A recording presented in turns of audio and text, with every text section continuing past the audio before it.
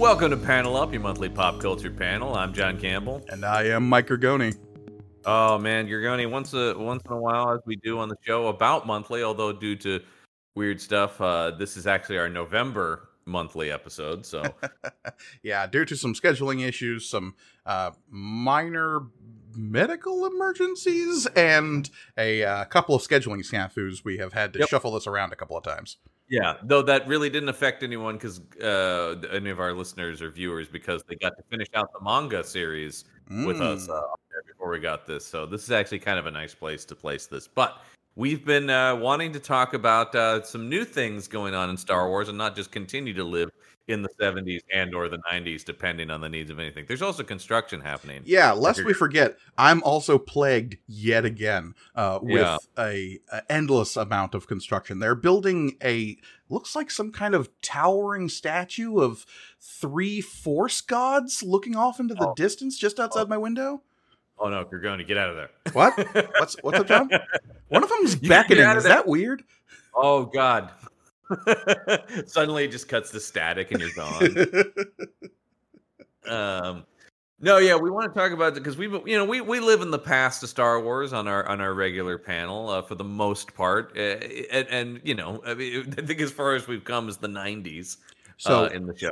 We are dramatically moving from talking about Star Wars whose creators have zero context for what Star Wars will become, to the show that has literally the most context you could possibly want for a Star Wars thing. In fact, some would argue too much. Well, I was going to say, that's an interesting thing. We are going to talk about season 1 of Ahsoka is what we're talking about here today. But yes, we'll start with that because I have heard mostly positive reaction to the show, but some irk some people that they may not fully know what's going on in the show or the entire context for the characters that we find in this, because it is so tied to the animated series specifically.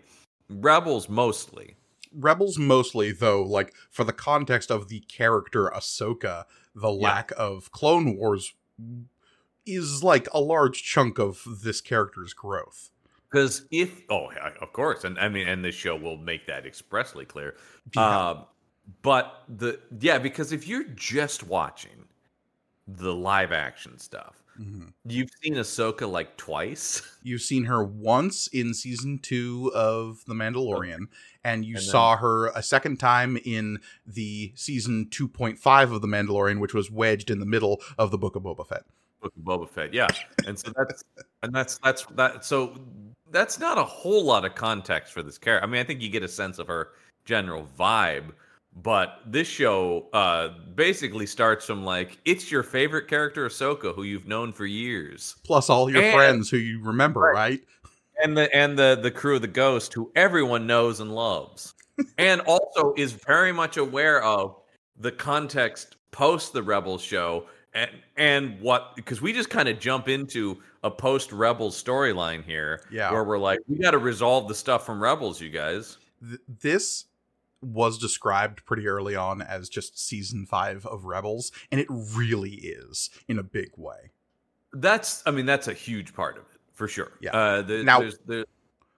Whether or not you can roll with that and like accept the lack of context, or if the idea that this is the culmination of like several, at this point, decades long stories being told across different mediums and like series that were probably not as widely available like prior to Disney Plus, though honestly at this point they've been sitting on that Disney Plus streaming service for years at this point. Oh yeah, you've had time to catch up on all Star Wars stuff should you want to. And this is the thing I think Star Wars has, I think with this in particular, has really crossed into the same level of commitment and intercontinuity as the Marvel universe. I mean, it's not as expansive because they don't make as much, but they're starting to make more and more Star Wars all the time.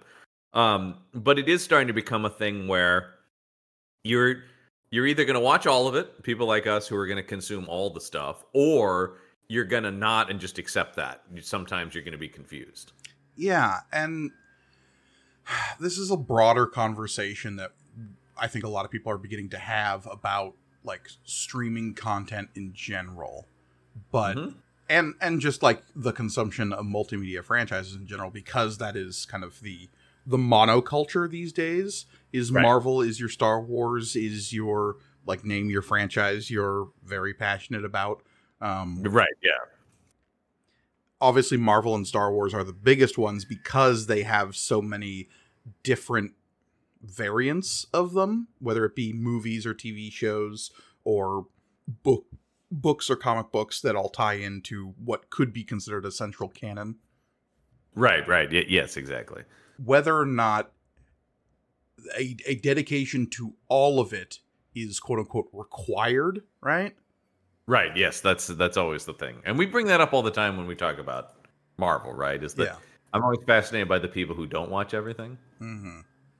Wow. I mean, especially in a post-Endgame world, I feel like that's honestly less detrimental. Like the wild one to me was always the people who went into Endgame completely blind, being like, "Well, everyone's talking about this Endgame movie." It's like, yeah, because it has 15 years of context behind it. There were people who go like, "This is the first Marvel movie I've watched." I'm like, "Oh, horrible place to begin." Then. It's like skipping to the last chapter of a book and going, "I'll just start here." I'm just gonna watch Godfather Part 2 and nothing else. Exactly. Yeah. But no. So I think. I think that's become a discussion though. It's always been a part of Star Wars, but it definitely feels like it's more pressing now, and especially because once they started to break down the barriers between the live action and the animated stuff, then it really, I think, started to become, because there were, and we've talked about this before, of course, but like there are these people who are just like, well, if it's a cartoon, then I'm not watching it. I'm only watching live action stuff, and that and for a while you could do that and have no issues. I can respect that to a certain extent if it's just a complete aesthetic, like I don't dig what it looks like. And if that's what it is for you, like art is subjective. You can not like something. That's okay. Sure. Yeah. Well, but let me say, the way I feel about that now is that's all to lead me to is like, it's tough for me to accept that attitude if you're then bitching about Ahsoka. You're not able to understand Ahsoka. It's like, well, there is stuff that you just won't watch it. Because literally I saw a review where these guys were so frustrated and they go like, why didn't the show do flashbacks where they could have done live action versions of scenes from Rebels? I'm like, no, that's not on this show to stop its own narrative momentum, to fill people in on what, is once again literally right there on the app. Well, and we'll talk about that. Yeah, if you want this sort of thing. And we'll talk about episode 5, which is I think like that is this show doing that in a very elegant and beautiful way. Yes, exactly. It's not literally just going previously in Ahsoka's life. Yeah. No, they tie it up with like thematic flashbacks and like dream sequences that are evocative of the character growth we got over the course of 7 seasons of the Clone Wars. It's that episode is amazing. I don't want to spend, my point with this is I don't want to spend too much time dwelling on the people shitting on this show because that's Star Wars, you could literally do it forever. Yeah. And we've talked enough about the people who always crawl out of the woodwork on every single thing these days, no matter what's coming out. It could be a Star Wars show, it could be a Marvel movie, it could be a remake of Snow White and the Seven Dwarves. There are always By the way, did you see that picture they released? I did. It's very unsettling. It reminds me of a Zemeckis film, but yes, it's very unsettling. But I'm also going like, I don't know, man. Looks like they're trying to make it look like Snow White and the Seven Dwarfs. So all the stuff about like this ain't. It's like, I don't know. It looks kind of like my daddy's Snow White and the Seven Dwarfs. Because you know what? All of those Disney remakes have pretty much been trying to do that since Beauty and the Beast. Yeah. What? Yeah. The wokeifying of Disney. I'm like, it's. They haven't exactly been taking any hard swerves in those films.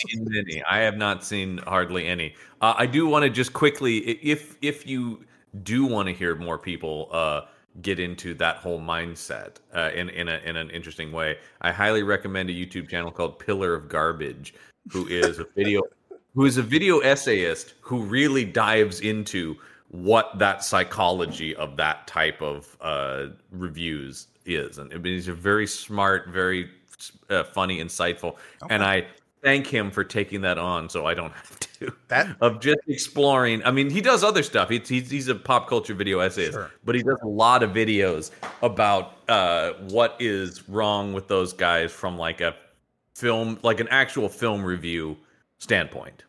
That's some Morgan Spurlock supersize me levels of I'm going to do something insanely damaging to my health for a documentarian's sake. I will say it's been really good for my health that he's doing that, because then I don't watch those guys, and instead I just go like, oh look, he's gonna really. So anyway, Pillar of Garbage is another YouTube channel you should check out. I really like what he's doing over there.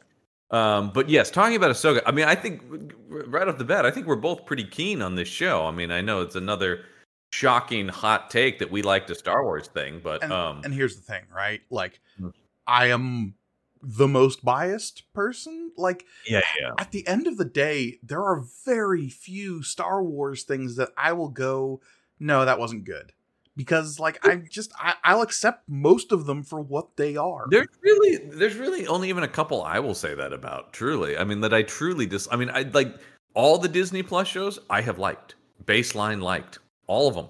As many problems as I had with the Book of Boba Fett, it still gave me Boba Fett riding a Rancor, so I can only be so mad at it. That was that, and I think if you go back into our archives and listen to our Book of Boba Fett episode, I still stand by that has like major structural problems, but almost every individual thing in it rules. So I'm like, I don't know what to tell you. For every spin shooting Vespa rider kid, I got fucking Cad Bane walking out of the desert like the Man in Black.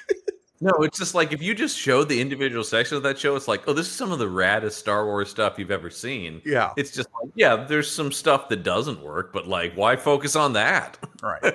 And like Obi-Wan, like, might have some weird, like, plot wibbly wobbliness, and like maybe the villains aren't as strong as I would like them to be, but it did have Darth Vader fucking snapping necks and dragging Obi-Wan Kenobi across a bed of fire.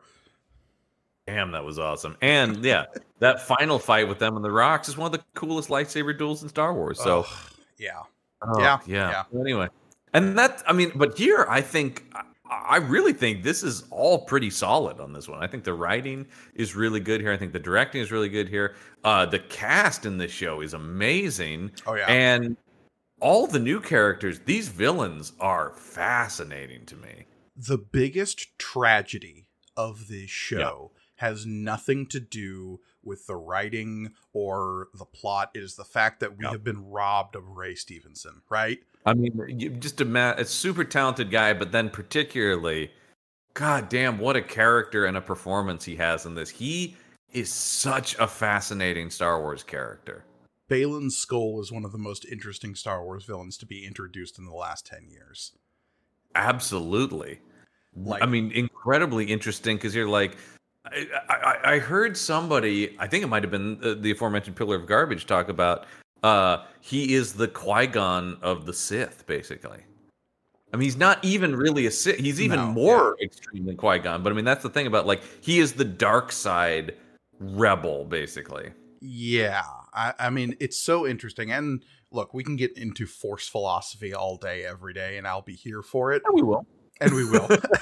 But like the breakdown and the philosophical thinking behind like what makes a user of the Force bad or good, and like what the points of view are on those things is something I think this show is like fundamentally trying to address in some big ways. Whether that is like the whole thing between Ahsoka and Anakin and like their relationship and her mental health being damaged by that relationship is such a big part of this show that I loved. Yes. But all the Baylan stuff of just like he turned away from a dogmatic system that was the Jedi. And does that inherently make him evil? Obviously, some of the decisions he makes to, like, I don't know, support Thrawn and, like, help resurrect a group of zombie stormtroopers, like, that's not great. But and all the murder. I mean, like, he's literally introduced at the beginning of the first episode, just murdering people. But is that decision inherently evil? He, from that decision, makes evil decisions, but, like, is that inherent idea? And it's getting at something I've been waiting for one of these Star Wars shows or movies to do, which is to explore this stuff. It's one of the, and I'm, once again, I know I'm on shaky ground here when I bring up any of this, but it's one of my biggest disappointments about Rise of Skywalker is they ultimately land in the binary idea of the dark side and the light side, which I thought was sort of like a thing we were sort of fighting against in Star Wars for a while now. And it all just comes back to the simplest take on the Force. Whereas this show is really reckoning with, like, well, what is a Force user to do? What is the responsibility, in the Spider-Man sort of way of great power and great responsibility, right? What is your responsibility as a Force user?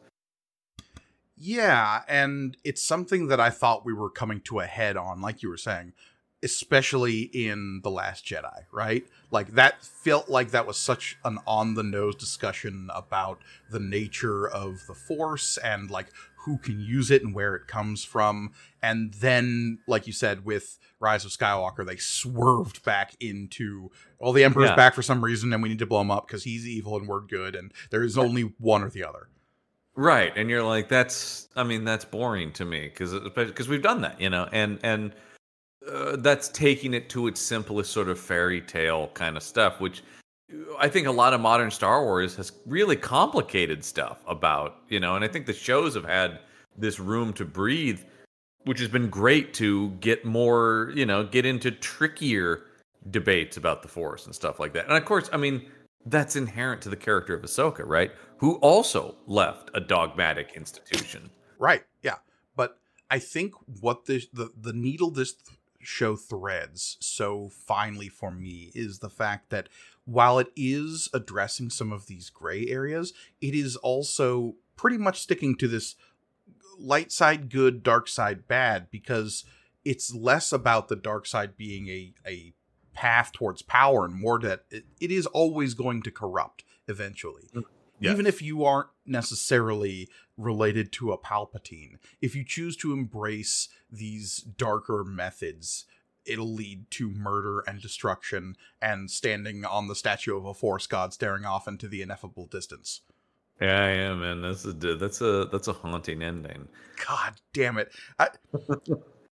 They need to finish that story, the Baylan Skoll story, because they left it off on such a cliffhanger, quite literally. I think they will. I've seen a lot of the think pieces about, like, I think truly, they have to recast this character. Yeah.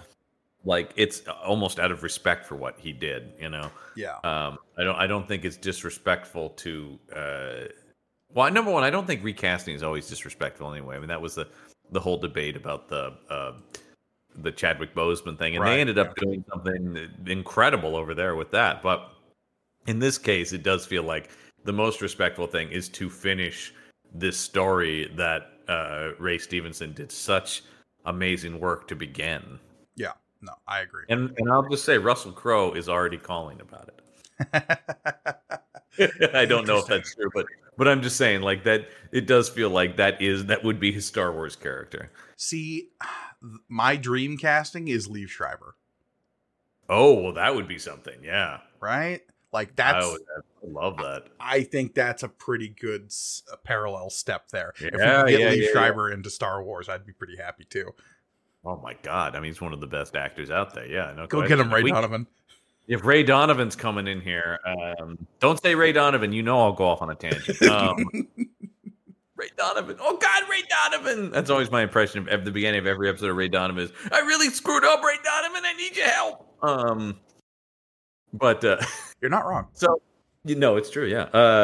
No, it's yes. I think through him, we have this character who is, though, almost when we're talking about what this show is doing and how it demonstrates is the way he is introduced is in such a classic Star Wars villain mold. He's got a red lightsaber. He's cutting through New Republic Orange soldiers. lightsaber, come on. Okay, I know, but at least in the beginning, it is read as okay.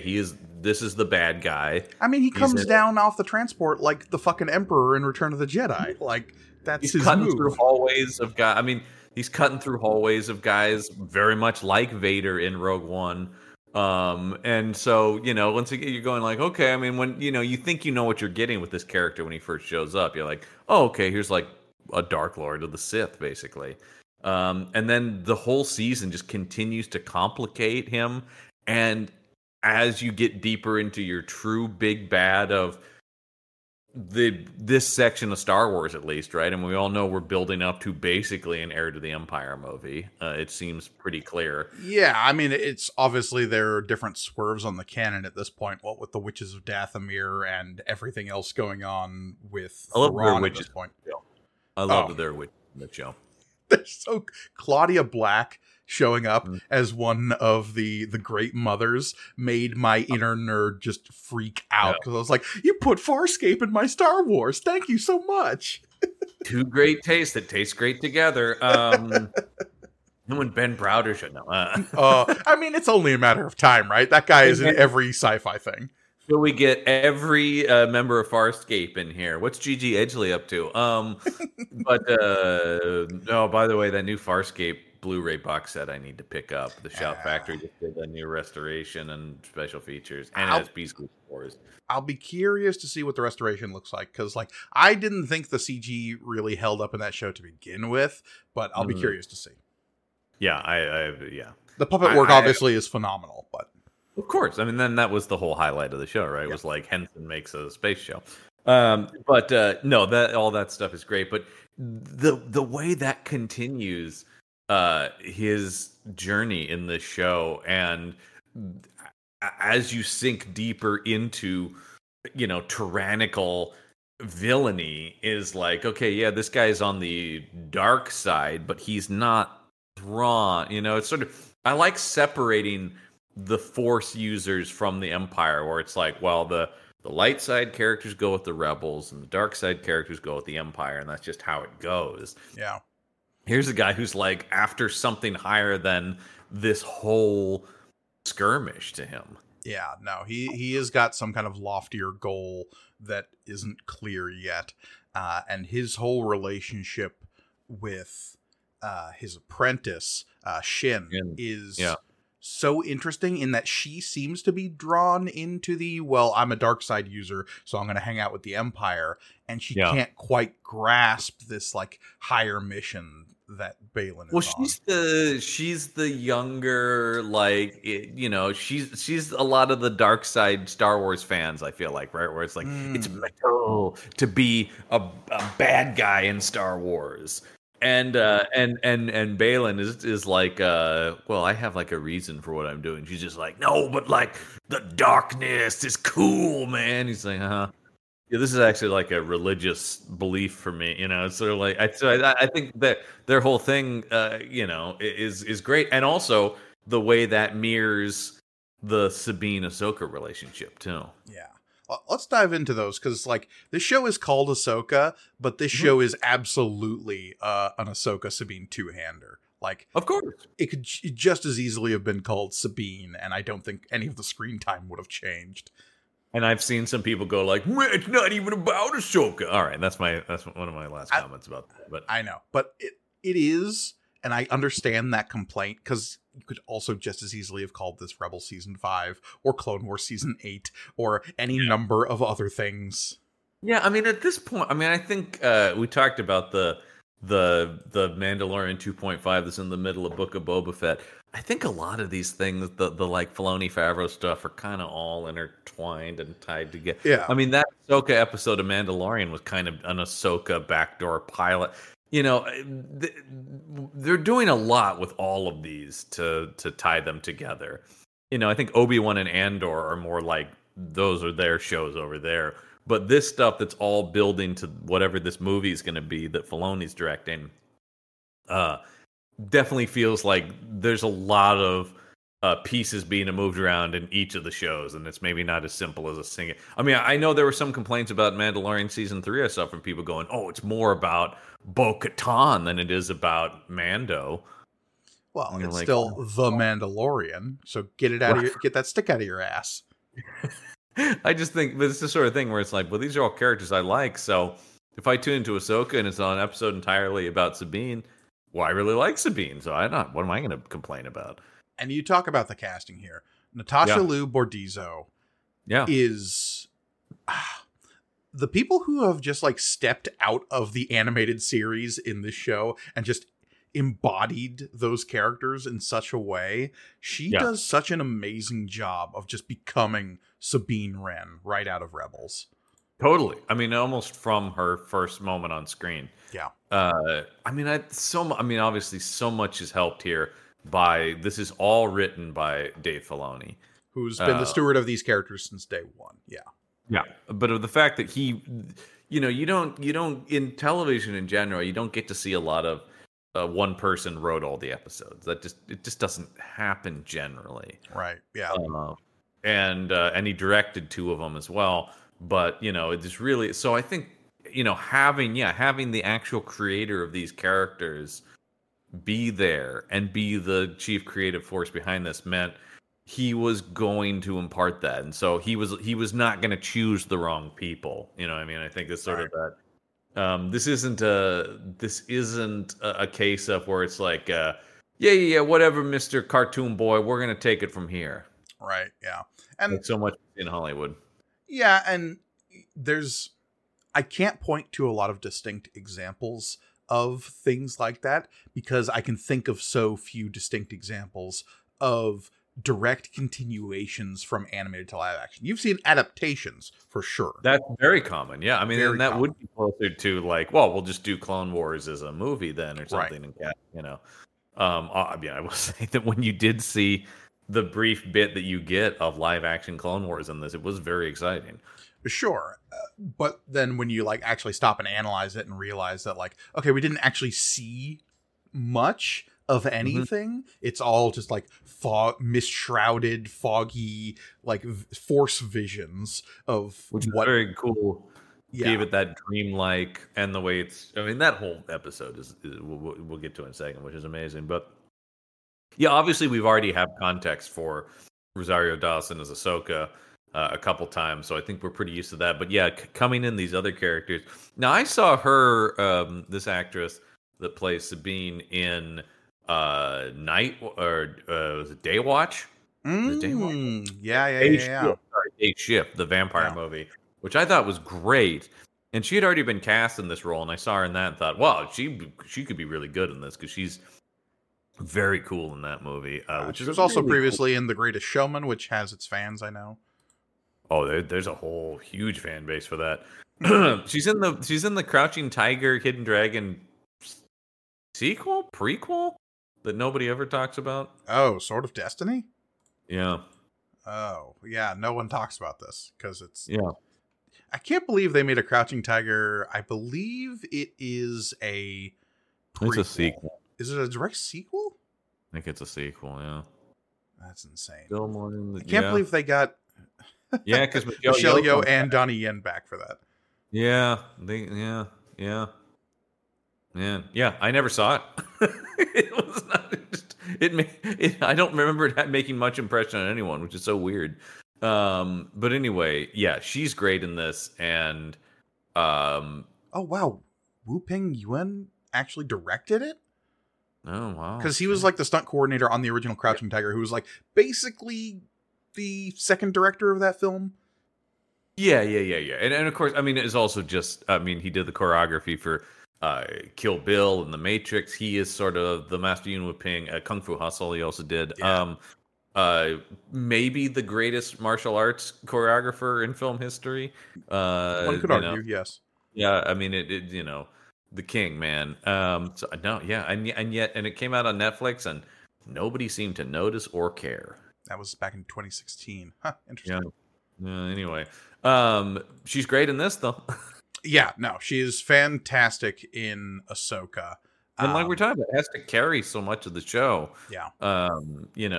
Because she's off on her own journey that's also connected, of course, to Ahsoka's journey, but she has her own arc to play out here. It's not, I mean, while it's a two-hander, they actually are apart for a lot of it too. Yeah, because this show is so much about teacher-student relationships. That's like basically I would say the biggest theme the show has, like, playing on it, is this idea that what we're imparted by our teachers makes us who we are, or doesn't, depending on the relationship and how we choose to live our lives, and like what we choose to embrace about our pasts and what people were trying to instill in us in our pasts. Is like the biggest theme this show has going for it.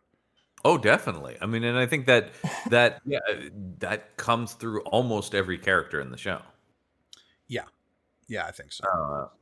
Because I mean, I think it's I mean, including having a literal basically teacher droid character at the center of the thing. Hu Yang is now one of my favorite droids in Star Wars. Yeah, it's because it's voiced by the Doctor. I mean, let's be honest. And I mean, even he's voiced by David Tennant, and it's such a David Tennant character. Even the physicalization of the robot feels very David Tennant-y. You know, I mean, like there's because he's was he? He's a professor bot or whatever, right? Like, well, he's another character who was originated in Clone Wars. Yeah. He was originally from a pretty Ahsoka-centric arc where Ahsoka is taking a bunch of younglings to build their lightsabers for the first time. Right. And we're introduced to this droid who has been with the Jedi Order for thousands of years and has helped millennia worth of Jedi build their lightsabers. Right. And we do get to see him do some of that here, which is nice. Yeah. And something we know about droids in Star Wars is the longer they keep going on, the longer they go without having their memory wiped, the more like personality they develop. Right. And so you have this 1,000-year-old droid who is this quirky English actor in David Tennant. And yeah, they do an amazing job of translating his mannerisms into this droid. I also just think Hu Yang is one of the best examples of blending digital and mechanical special effects. It is really, really difficult sometimes to tell when he's a puppet and when he's CG. Absolutely. No, it's great. And I mean, that's the thing. I think the sort of Favreau Filoni era of these Disney Plus Star Wars shows have done a great job of blending the two. I mean, Grogu is that as well, where they're like sometimes a puppet, sometimes a CG. And I think that to me is the best mentality in this world of modern special effects, where there's so much debate about CGI versus practical. And the answer is, you just got to do what's right for the moment, man. And becoming dogmatic about any of those approaches is detrimental to the creative process. Totally. Yeah. And I think I love the way that they have approached this, where there's like practical up to a point, and then we go to CGI for when we need it to be. I think that's the best mentality in filmmaking. I think Hu Yang's a great example of that in this show. I think the little crab hobbits are a great example of that in this show. I don't know their species name yet because they're so new. Wow, yeah, it's a rarity though that you don't have that off the top of your head. But yes, the sort. I mean, they serve and I know this is gonna like ruffle feathers, but whatever. They serve an Ewokian presence in the story. Yeah. They are less toppling of empires than the Ewoks are, but they're there to be like, well, they're just cute little guys that are helping out at the end. That's why I'm saying, like, structurally from like a writing standpoint, they serve a similar Ewok purpose. I do love that, like, one of the first articles I click on trying to figure out what they are, the sub headline is "Move Over, Babu Frick," because Babu Frick served a very similar purpose in Rise of Skywalker. Yeah. He's just a cute little guy. Frick, one of the few things I can positively say about Rise of Skywalker, and used better in Mandalorian. I mean, I wasn't actually Babu Frick, but that alien race, that species, yeah, the Babulians. Is that no? But yeah. So no, I think Hu Yang, like I said, having a literal teacher character in the show who is kind of there to be the like a lot of his commentary is like, you're doing you could do better with the teaching. I don't know about this, Um, is this sort of, whether she wants it or not, mentor figure to Ahsoka? I think Hu Yang would like to be Ahsoka's mentor figure in this, and it's kind of like, okay. Because I mean, this is another complaint I've heard from people who even have seen Rebels about, like, well, wait a minute, when did Sabine become her apprentice? We didn't see any of that. They literally address it in the show. Yeah, and also I think it's something that I wanted to say this earlier when we were talking about people talking about being confused or left behind. It's like something Star Wars has always done is kind of just drop you into things and then fill in. Like, even if you what haven't the opening seen Rebels, crawl exists for. That's what I mean. Yeah, that's sort of the thing. So it's even the people who go like, I haven't seen Rebels. I'm going like, it'll be fine. I think you'll get at least the base sense of these relationships and the stakes of what's going on. You can go to Rebels and get the specific details if you want. But like we're saying, time has passed even from the end of Rebels, and there's new context for those of us who have seen it to fill in. When we and I like leave that. I like Skywalker at the end of Empire Strikes Back, he has had his hand chopped off, and he's sitting on the bridge of that medical frigate as Lando and Chewie are flying off in the distance. When we meet back up with him one movie later, he is dressed in all black, strolling through Jabba's palace like a fucking badass. And it turns out stuff happens in between scenes.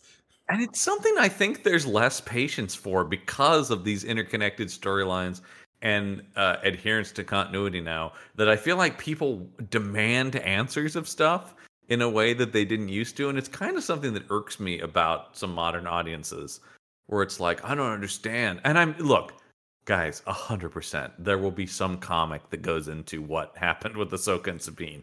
That's what that stuff has always been for. But we eventually do get it addressed in the show, which is what drove me crazy about people complaining about it week to week. And it's one of the arguments against the week-to-week release schedule that Disney's been doing on their shows, as opposed to Netflix just drop it all at once.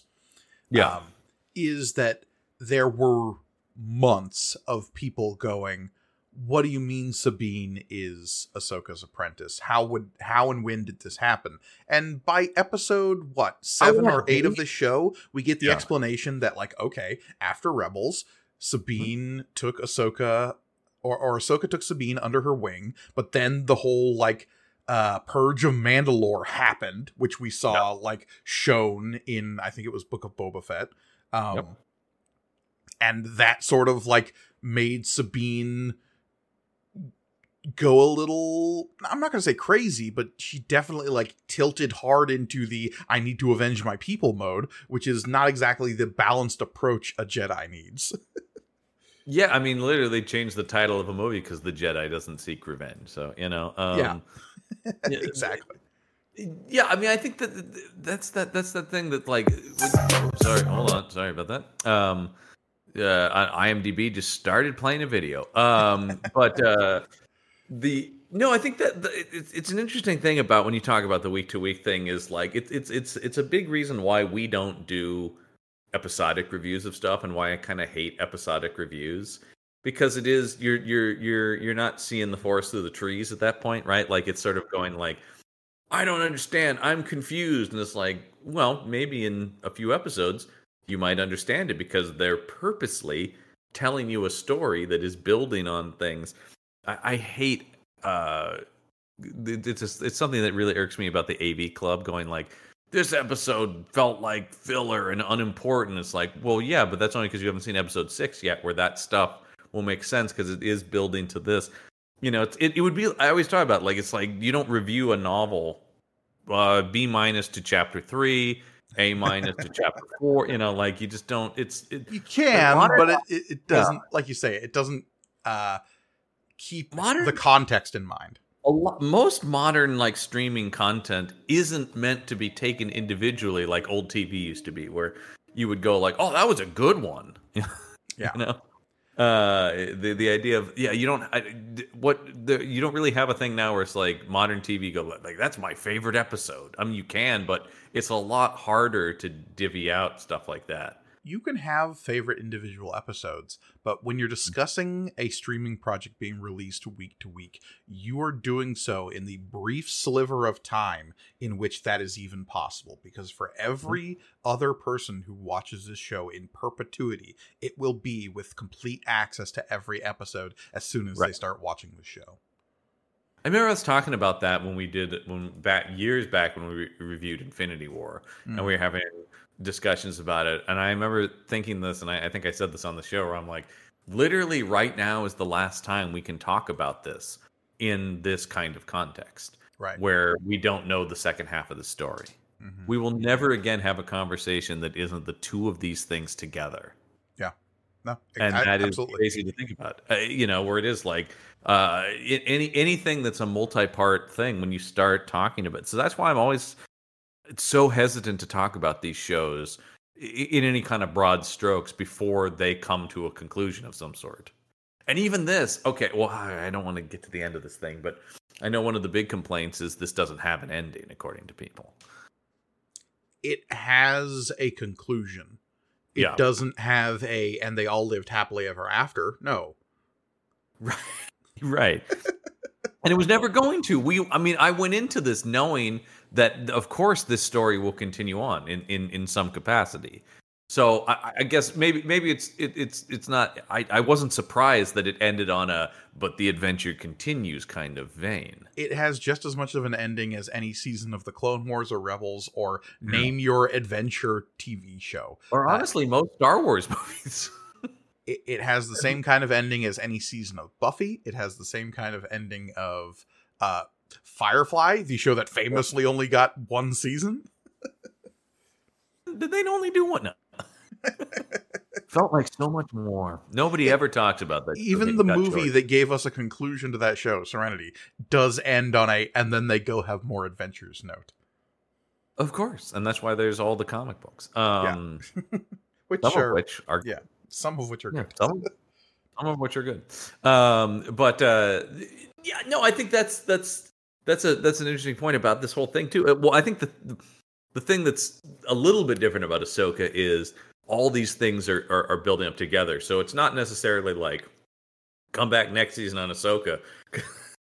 Friend of the show, Jerry Chrisman, texted me. He goes, but we don't know if they've renewed Ahsoka. It's like, I don't think that's the kind. I don't think we're thinking in that way now. It doesn't really matter. We could this story will continue in something. Yeah, the next season of Ahsoka could be called Sabine. Called Sabine. We could check in on this in Mandalorian season 4. Right? Yeah.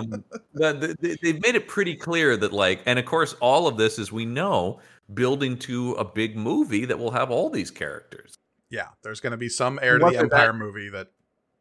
And whether that movie happens after Mandalorian season 4 or another season of Ahsoka or God knows another Boba Fett. Who knows?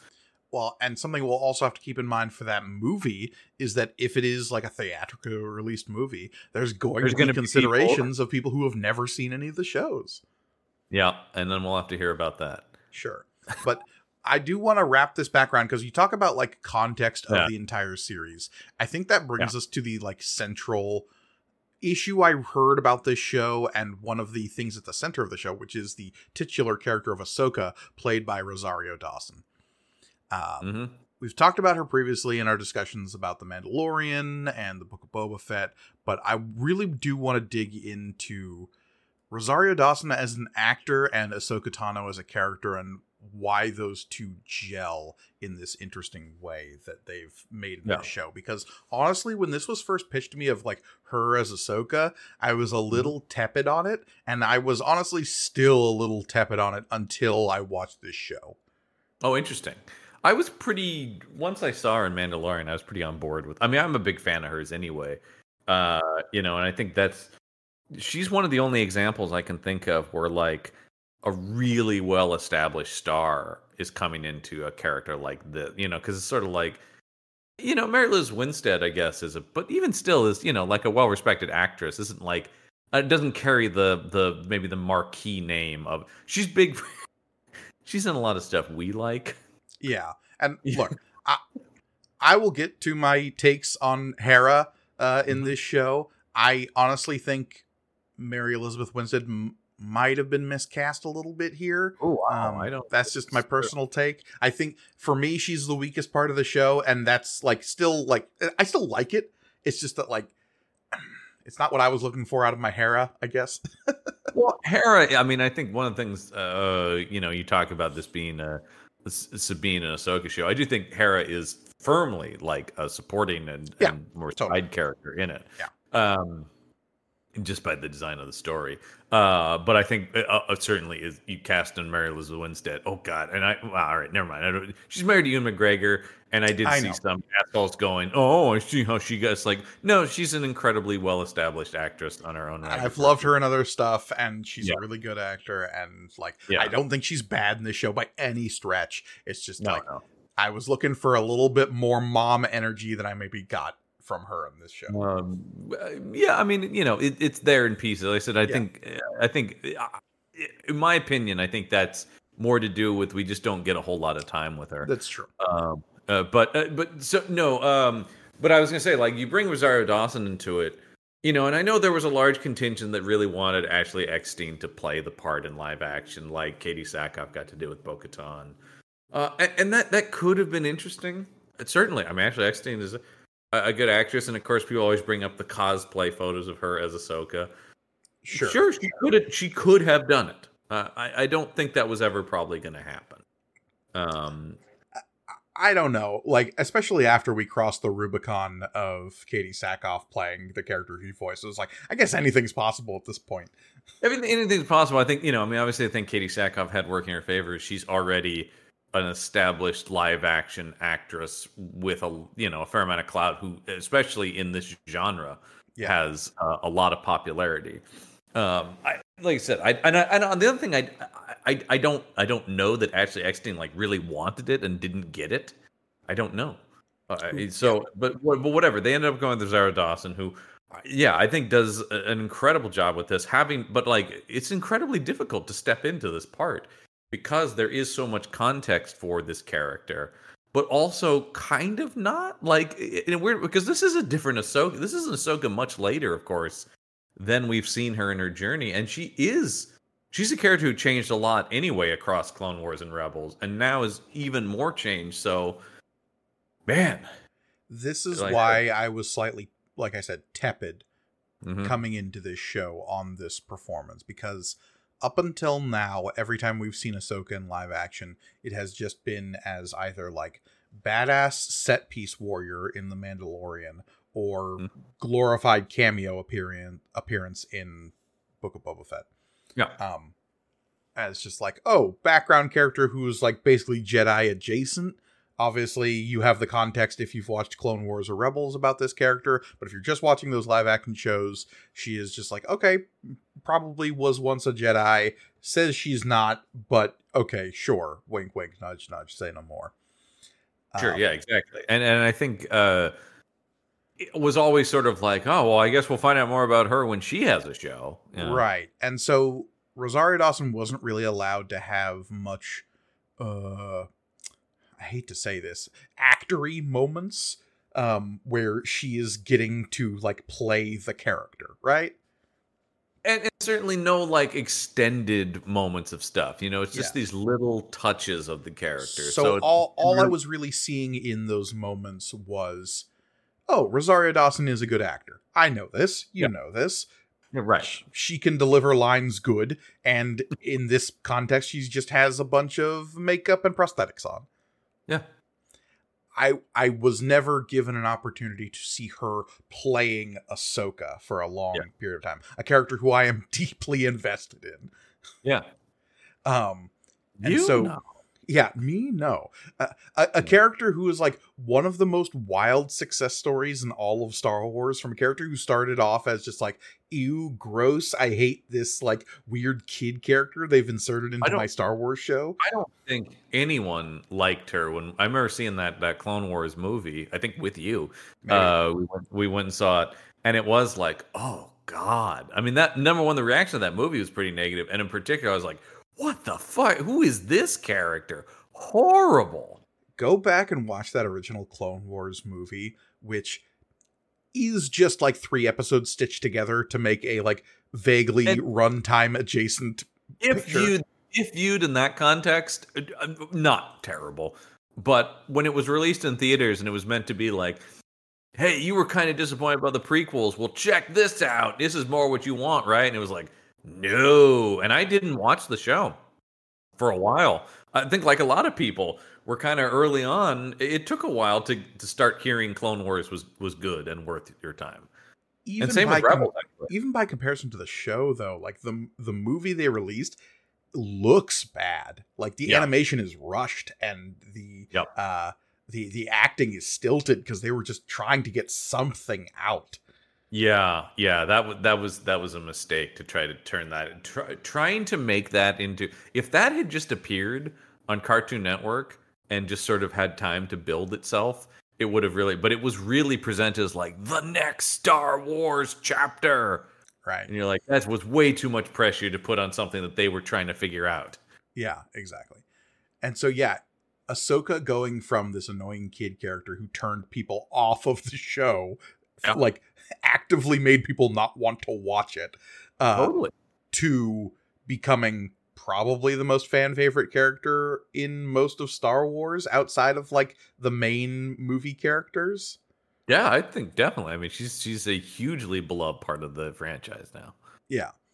And so seeing her character arc over the course of all of those seasons of television is a very rare thing for fans of genre fiction. I guess the only thing I can think of that's comparable is seeing like Jean-Luc Picard's character arc over the course of the entire Next Generation and all the movies and Picard. Like, it just doesn't happen.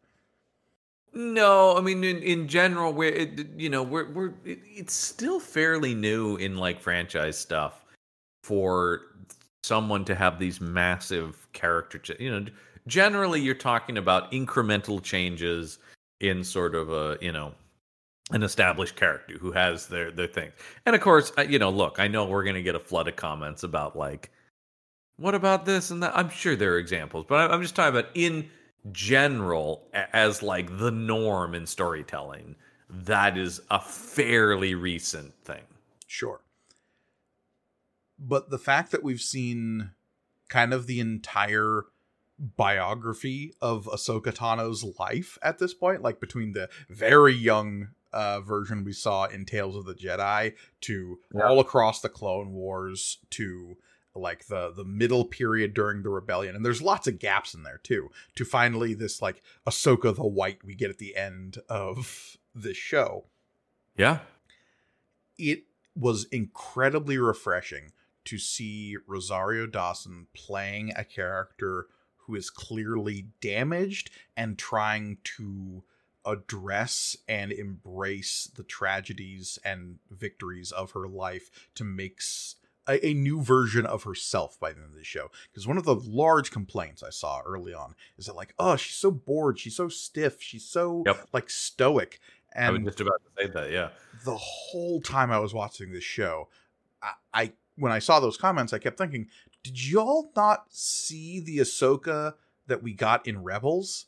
Because that's her. Like, she is buttoned up and trying to like really struggle with the fact that she feels like she's damaged by what happened to the Jedi. And that's a reflection on her.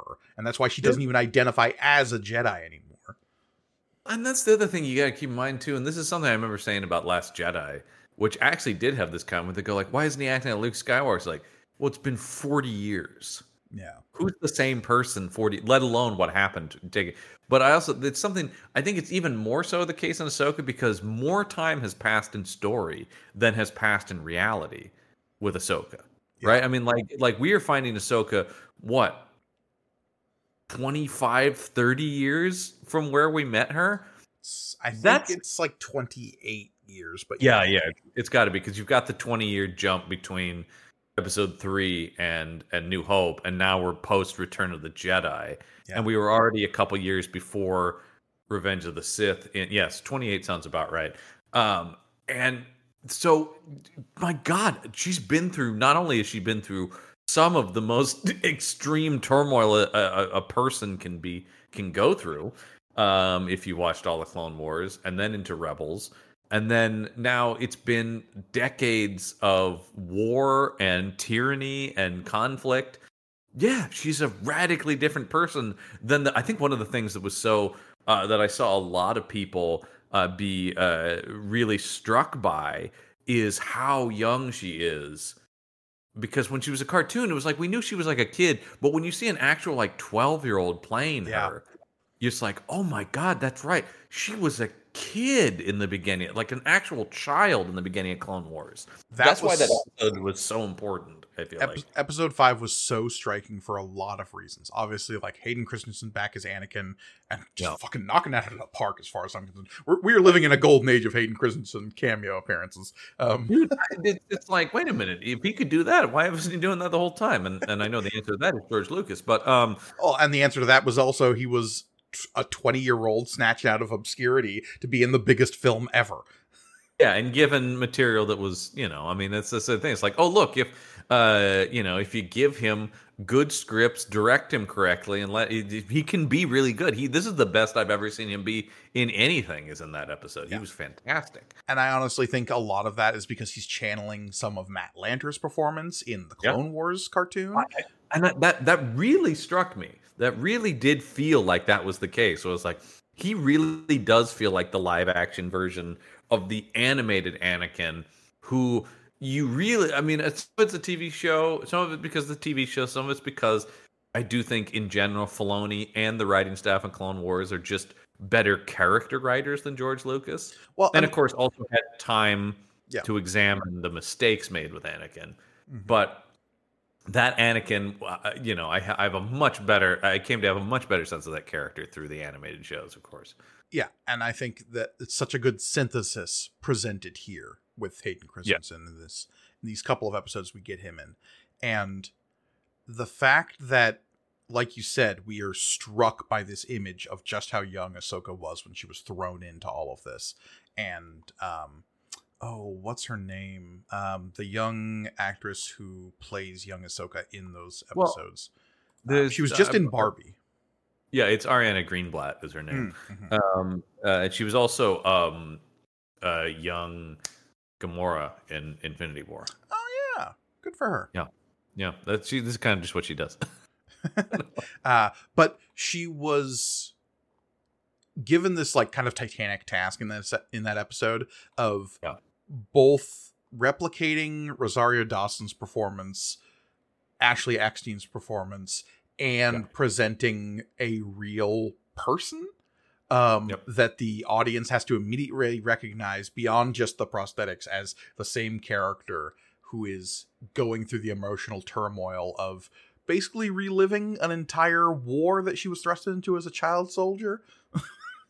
And the presentation of that episode, this dreamlike memory that's jumping through time like a dream does, that doesn't follow a linear path, makes you feel in this short time just how grueling and violent and devastating that war was. Yeah. I mean, that moment when she's grieving for the dead clone troopers and is basically told, like, there's no time for that. You can't do that. Yeah. Is it's so affecting. But it's what the thing that's so good about that is just like you're talking about, where you don't actually see as much as you think. That episode isn't super long, but it's an example of really efficient, great writing that makes its points very clearly, but doesn't punch you in the face with them. And it's just really well calculated. And that was the episode, because Filoni has been dipping his toe in directing live action, but that episode in particular made me really trust in his ability to make this movie that he's doing. It's like, I haven't seen, like I said, as much as I think he's done an excellent job of directing all the stuff he's directed, but that was the first time it's like, this is really a character specific episode, and he is getting really affecting performances out of these people. it's really affecting performances, but also just the visual storytelling and the efficiency of what I mean. The old phrase, "A picture is worth 1,000 words," right? Yeah. And each frame is a picture. So, Yeah. to quote another thing that is quoted often, Mm-hmm. being able to tell this emotionally driving story with these characters that he's had a hand on since day one, Mm-hmm. in something that he's clearly so passionate about, but also presenting it in such a way that is like visually makes sense, right? When you're dealing with such abstract concepts of the like world between worlds and force ghosts and like stuff that is just magical gobbledygook when written down on a page. Right. It's yeah. But presenting it in this like Jacob's Ladder-esque, like visually enthralling way, that puts a lot of trust. I mean, there is a cult of personality around Filoni at this point of just like the heir apparent to Lucas, that some fans get a little too hyperbolic about, but they definitely do. And I think it's also unfair to the man as an individual filmmaker, right? Like, I think there are.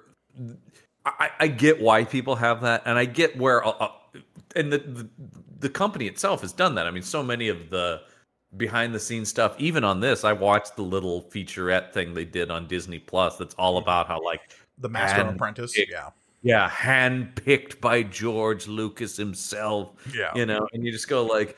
But once again, it's like, and that was for a long time. I was always just kind of like, oh, for the love of God, Filoni. They just want, like it was very easy for me to just be like, oh God, what is this guy? Just George Jr. Because that was how he was presented, not how he presented himself. Because one of the things I think I really like about Filoni is I never get any ego off of that guy in any kind of. He's always just like, I don't know, man. We just did a thing and it was fun. Like he's so unassuming. But I think particularly with this show, he's now out of Lucas's shadow and he's out of Favreau's shadow. Because I do think The Mandalorian is really like Favreau's baby. We know that. Like that character, that world is people always talk about that. Those were the stories young Jon Favreau was playing with Star Wars action figures as a kid. This really feels like it's like the apprentice has become the master at this point, where he's like now he's up and running, and this is like I said, that's why this show made me go, I 100% see who this guy as a filmmaker is. We know he's a good writer, we know he's a great storyteller, he can come up with interesting visuals, but like here is how all of those skills come together to make a product. And the fact that he wrote he's the only writer, he directed a couple of them, and particularly that episode 5, I just think is exceptionally well made. Yeah, and obviously he's show running all of this. He's got his hand on basically every single episode, even just beyond the writing. But to bring it back to Rosario Dawson, because I think it goes hand in hand with Filoni's caretaking of this character and Rosario Dawson's acting chops where this character is concerned. And it all pivots on episode 5, right? Is that it's a transformational, it's a transition for this character from this buttoned up, kind of damaged person who really doesn't want her to let her past affect her in any way, and so she dampens everything. And to get that moment where, in a little bit of nightmare fuel, when we see Ahsoka without any sort of headband and just see her like weird forehead where the contoured prosthetics kind of meet, it's just like, oh, I didn't know that existed. Yeah. I didn't want to think about that. Yeah. But to see her face like light up and to see the weight kind of drop off her shoulder is a really effective performance from Dawson, of seeing this person who's been wrestling with her past sort of begin to accept some of that and move beyond some of the trauma, or even the like perceived trauma, because the whole... it's such a beautiful like conceit with this character of like, once she discovers that Anakin Skywalker is Darth Vader in Rebels, she then has this whole process of emotions of just like, is everything he taught me tainted because of what he became? Yeah. I love the moment in Rebels where Ezra finds the training videos of Anakin Skywalker. He's like, this guy rules. And you just, it's like, man, this guy's awesome. Do you know this guy and stuff like that? And just, Ahsoka being like, You know, it's like is the myth of Anakin a complete lie? You know, Yeah. has he completely tainted everything? And that's what I love about the Anakin in this. You know, what you know, is he a Force ghost? Is he a memory? He's all these things? But he's number one. I mean, and what a gift to Hayden Christensen. He gets to play every Anakin in it. Yeah, it's But so good. through scene, I mean, you know, one of the best shots in anything ever is him walking into the battlefield in a lightning strike, and he becomes Vader for like a split second. Or when And he's then, of coming course, back into the world between worlds and he's like shrugging his shoulders and like you just hear the breathing for a moment and his lightsaber changing colors and it's just like, chills. And then we get to see the really like dark side inhabited fucked up eyes from Revenge of the Sith and stuff like that. I'm like, that's awesome, man. But you through that, it's once again, it's all there. This is still Ahsoka, right? So all of that Anakin stuff is her processing all her conflicting feelings about Anakin and seeing every Anakin and confronting every kind of Anakin to accept that they're all the same guy, right? Like that all the good of him is still there. It hasn't been erased. Those memories of him haven't been completely destroyed by Vader. Right. Yeah.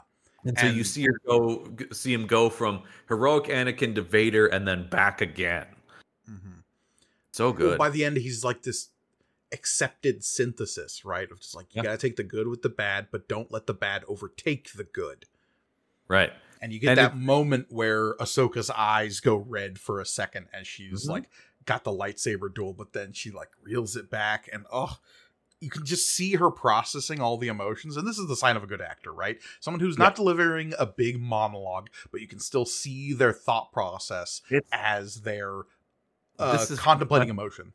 Anyone who listens to any of my podcasts knows I'm always yelling about this, but that to me is what great acting is. And I think too often shouty acting is rewarded as like, or shouty crying. And of course, those are difficult things to play as well. But oftentimes people go like, look at that guy. He's yelling and crying. That's good acting. You're like, well, this to me is the real magic of film acting in particular, is being able to play all that stuff without saying anything. And and also, let's add to the fact doing that through prosthetics even more so is incredible, because that's both a help and a hindrance. I mean, I can't imagine coming in every day and putting on all that Ahsoka stuff. Jesus, that's a lot. It's dedication is what it speaks to, and that's so everybody talks about in those featurettes and stuff. Her immense dedication to this role. Not just from the acting, but from the physicality, working extensively to do the lightsaber stuff. She really, really cares about this character. Do yourself a favor. Pick up 2 brooms. Pick up 2 plungers and try to swing them around at the same time without making an absolute fool of yourself. Yeah, it's a lot. The fact that she worked to dual wield lightsabers speaks to an immense amount of dedication. It's insane, and and she's doing it once again in that costume, in that makeup that she's already spent, 3-4 hours getting that all applied. I have so much. It's why it's another thing where I want more, industry respect for the actors and genre stuff. I always talked about like the Star Trek people. Like, man, where was the awards recognition for guys like Michael Dorn or Armin Shimmerman? Who would come? I mean, I remember they did a thing you can watch on YouTube years and years ago where I think it was. I mean, this is how far back it goes. I think it was like Entertainment Tonight they just followed Armin Shimmerman around for a day. His day on Deep Space Nine, and he's showing up at like 3 a.m. because he's got to get all that Quark makeup. He's there 2+ hours before the rest of the cast.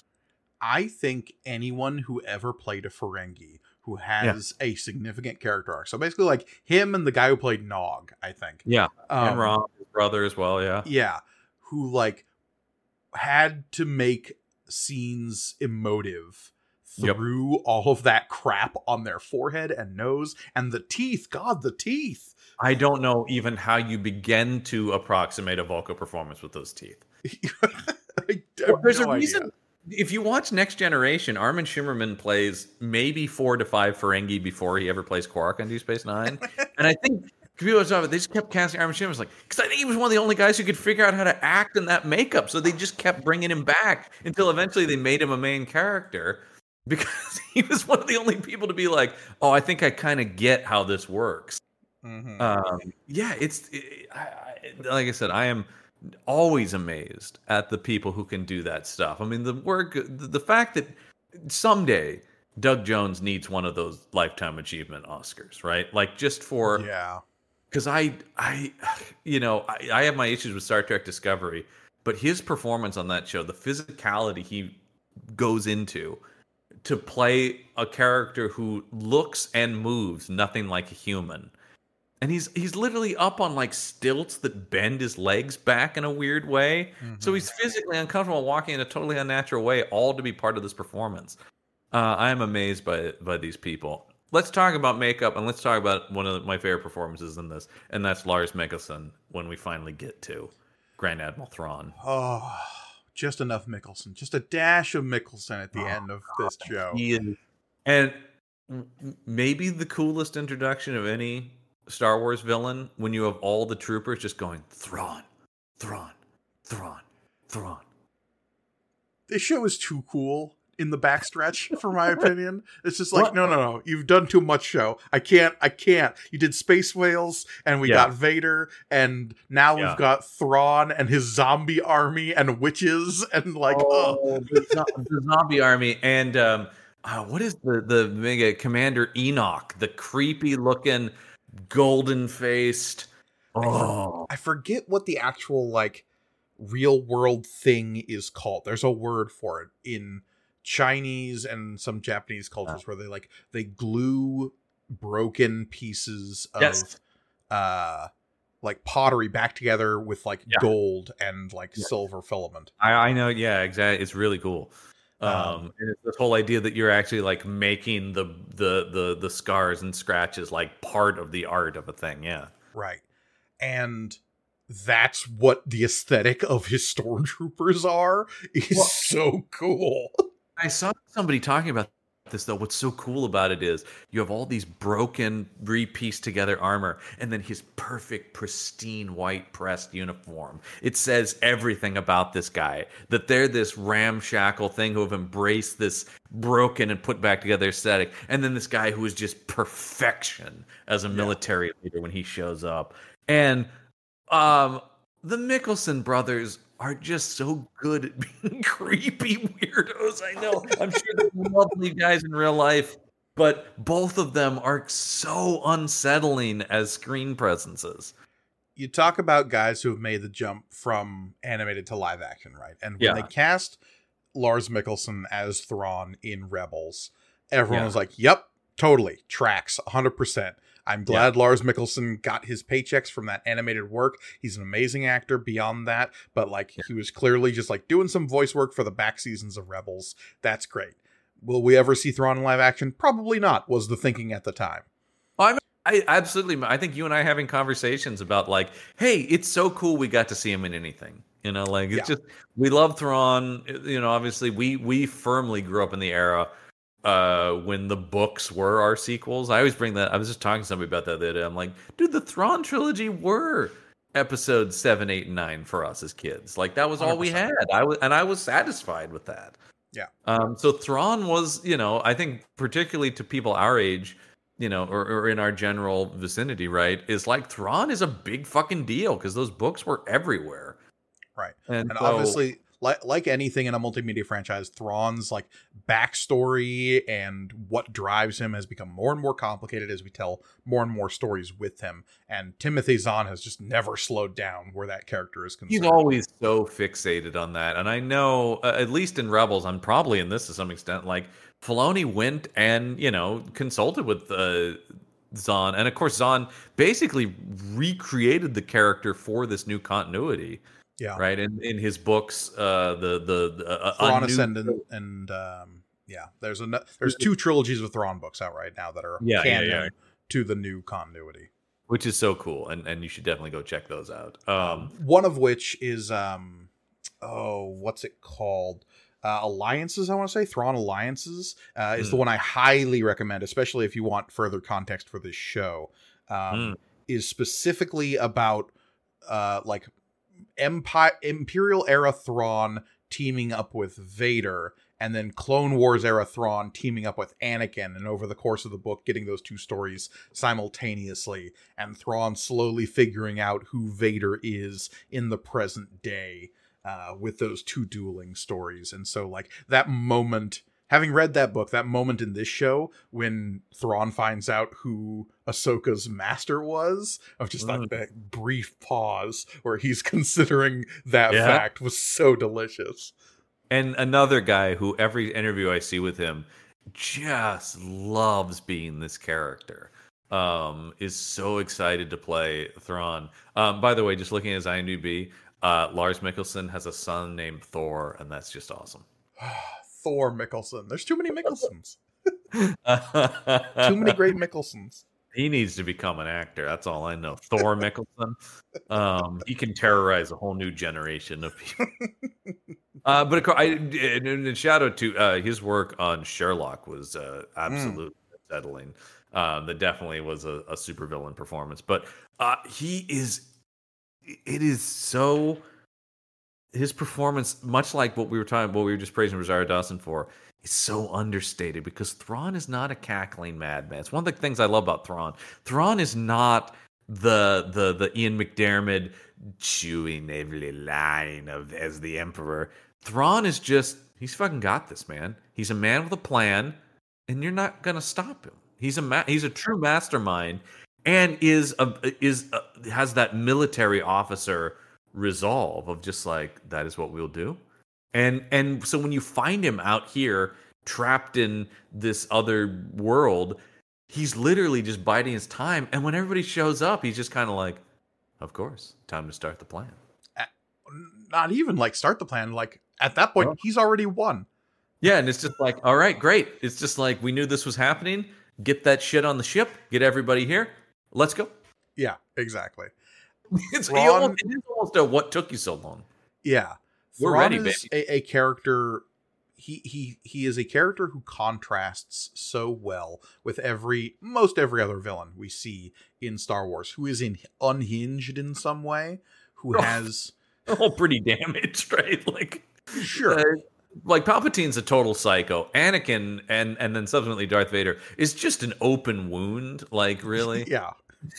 Dooku is a man of like endless contradictions. Grievous is a asthmatic cyborg. Maul is completely consumed by hatred. Oh, it's just nothing but Maul is rage. No, it's true. Yeah.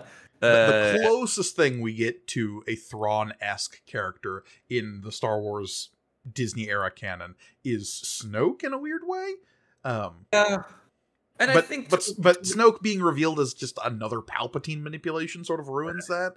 Kept him in those pickle jars, you know what I mean? Pickle jars. Man, I will never get over just the tube full of Snokes. And the idea that the movie just kind of passes it over and goes like, "There you go, folks. There was your answer." And it's just like, well, I don't know that I wanted that. Okay. Don't break the seal in that jar of Snokes. Don't go stale. To a certain extent, he's a little bit. He's higher minded. He's like a less ambitious Thrawn is like a Tarkin, right? Yeah, but even Tarkin is a little bit more like sadistic. Well, and Tarkin has his ego, right? And Thrawn is a little more egoless. He will never admit to his ego, at least, which is sort of his downfall. He has an army of guys chanting his name. Yeah, you know? And like he's not stopping them. No, that's it exactly. He would never ask them to do it, but he won't stop them. And that's the mystique of him, right? Is that it's so effortless, his presentation. It is just like, well, Thrawn will take over. But the thing I like about him as the heir to the Empire is you're like, oh shit, this guy probably could make a tyrannical empire work. Like, right, exactly. He could be the guy who makes the trains run on time. You know what I mean? Like, and it's exactly. Like, well, it's not that bad under Thrawn. If you have a Palpatine in charge, he's spending the quarterly budget on building something like the fucking Death Star. Right. if you've got a guy like Thrawn in charge, he's not building the Death Star. He's building 1,000 little ways to make every Star Destroyer in the fleet more efficient. Right, exactly. It's like, yeah, that guy can actually probably run a pretty good empire. And you get that sense that it's almost just like the fall of the empire is very much just like, how unfortunate for, and for him, he's just like, but anyway, my mission continues. Like, he's not a sycophant. Right. And in the books, there's this whole backstory about his people, the Chiss, and like the fact that they exist out on the other side of the galaxy that nobody in our Star Wars galaxy really goes to. And there's this whole outside threat that the Chiss ascendancy is dealing with. And Thrawn's whole mission here is to sort of try to like shore up defenses for this outside threat. Right. And obviously the show doesn't go into that at all. But what his backstory in the Thrawn books as they exist in the new canon is just like, no, I'm kind of like aligned with the Empire because it seems to me they're the best bet we have against this thing that my people are fighting. Right, but it's all just kind of like, he has no belief in Palpatine per se. Right, yeah. And in fact, once Palpatine's gone, it is what we see here, right? Where he's just kind of like, okay, well, then I'll just do my thing. Right. Yeah, Thrawn would never go along with something like Project Cinder that Palpatine sets off after the Empire falls. Just like, well, if I'm dead, everything needs to burn. No, because he's not about chaos. It's all about order with him. Yeah. And it's a real, true, like, order, like, it's like a thing where, and I mean, it's interesting. I saw a thing, I saw another person, I like that a lot of this is us just going like, somebody said a thing I disagree, but it's true. Something I think that's true about his character, though, is I saw people go, well, if he knew where Ezra was, because he sends Balin and Shin out after Ezra at a certain point. He sends them after Sabine, who he tells like a vague direction of like the last time we saw Ezra, it was this way. They're talking, that's it. But the people are going like, why wasn't he seeking him out to kill him? I'm like, because that didn't have anything to do with his ends at that point. You know what I mean? Like, it didn't matter. As soon as Ezra like stopped, assuming Ezra wasn't harassing him on the regular, why would he bother expending resources on that? Because that's exactly it. And that's the thing we were talking about. He is the antithesis of so many Star Wars villains. And the people who say that, I'm like, no, you're applying like Vader or Palpatine logic, where they would go like, we don't like that guy. We need to kill him before he starts something. And Thrawn is going, well, if he's just going to live out there with the weird crab people, I don't give a shit. That doesn't affect what I'm up to. The crab people are called the Noti, by the way. Noti. Oh. Okay. All right. But yes, so that's the thing I thought was so telling about Thrawn, is it's just like, well, look, if you want to go chase that, that's fine, because you're not my because that's the thing I like too, is he's not like, Balin is not on board with this guy necessarily, and he's not like, oh, thank God people with lightsabers are here. He's more like, if you want to go kill those 2 Jedi, that'd be cool. Also, as soon as they're outside, it's like, okay, we need to pack up and leave before those Force yahoos get back. Yeah. Look, I've been around when those people get involved in shit, and they are weird. Okay, they are really weird. Like, it almost seems, I do get the sense that Thrawn is kind of like, if we could keep the Force people to a minimum, that was kind of a Palpatine mistake, I mean, that's his whole thing in the original Heir to the Empire trilogy, right? Is trying to tamp down the ability of Force users to influence anything. That's why a thing in that trilogy is like, he tracks down this planet of these weird little like lizard ferret things that he is constantly wearing around because they stop the Force from happening. Yeah. Because the guy absolutely saw, it's just like, well, the downfall was all the crazy, like, religious crap that, because, I mean, we were talking about that a while back. Like, what is the average person's perception in the Empire of the Force? It's like, well, they don't like, Palpatine is kept to a minimum from, right, like, in terms of, like, being seen or heard from, right? Because he's a cackling weirdo. So the more you keep that guy in the shadows, because it's like, I think if you had Palpatine out there going full Palpatine on public addresses, I think more people would be like, I don't know that we should be following this guy. It's one of the things that always like cracks me up when people talk exultantly about Andor, and it's like, oh yeah, and it like stripped out all the Force stuff, and it's like, yeah, it's really funny to think about any of the Imperial bureaucrats in Andor having to talk to Palpatine directly. Right. I have a feeling that there's a lot of like, you tell me and I will go tell the Emperor, Right. Because he's wielding Force lightning in his weird chair, going like, and then we build a super weapon to destroy the universe. Yeah, sometimes when you go talk to Vader, you just get choked to death by nothing, and no one can really like question it or stop it. Yeah. That's the thing. I just don't. Yeah, but it's like, yeah, but we need to get like new uniforms. So, it's just like, you can't imagine Palpatine and Vader signing like work orders, like you just can't, there's no way they're working out a budget, The new From a Certain Point of View book came out recently, the Return of the Jedi one. And one of the first stories is from the point of view of the guy who is told when Vader arrives on the Death Star 2 to pick it up because the Emperor is coming, and he says to Vader in the scene in the movie, we'll redouble our efforts, and then it immediately cuts to his internal monologue of, double your efforts? That doesn't mean anything from an engineering standpoint. I love it. Yeah, that's it, exactly. But to a couple of weirdos like Vader and Palpatine, it's like, great. Yeah. Yeah, that's the thing. Double is like, better, cool. Yeah, exactly. It's like, Thrawn is a good manager, Yeah. Thrawn is a tactician. Thrawn is a logistics expert. I mean, he doesn't care about like defeating his enemy. He cares about achieving his victory aims. One of my favorite things, and I can't remember what Thrawn thing this is from. I think it might be going back to Zahn, like the original Thrawn trilogy, is like he would study the art of like cultures they were conquering. That's been in every Thrawn interpretation. Yeah, that was like him in Rebels as well. Yeah. Yeah, right. But it's like the thing where it's like he will learn the psychological fears of a society by absorbing their pop culture, basically. Yeah. So that he can get the upper hand. Like that's the thing with him is he's kind of he would be kind of a nerd in some ways, right? Where it's sort of like, it's like, get me all the info. I'm gonna do research. He does it in the show. He's like, get me the info on Ahsoka Tano, this Jedi that I now have to deal with.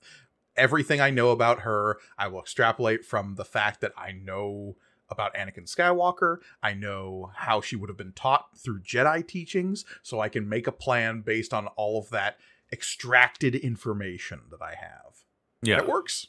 It does. I mean, that's the thing, is like, that's much tougher to deal with than a guy who's literally going, and then the universe will be mine. I am all the Sith. Yeah. I mean, it is kind of like that guy had a brief period of time where he was stable enough to come up with the machinations of the prequels, and then once he was in power, he just went full on nut job. That's right, I'm in charge. That's right, build a second Death Star. This one's bigger. Yeah, that was really his undoing, was he kind of had the one idea and he just kept jamming that. No, more Death Stars. Well, that really didn't. No, more Death Stars. That was the problem. Not enough Death Stars. And then what if I had a whole fleet of Star Destroyers with me? Oh. He just keeps doing it. He just keeps doing it. His big thing in Rise of Skywalker is just, I made the Death Star gun smaller. Can't beat that. Oh, what, did they beat it? Oh, shit. As soon as they said fleet of ships with Death Star technology, I was just like, okay, so it's just everything all at once. Great. Yeah.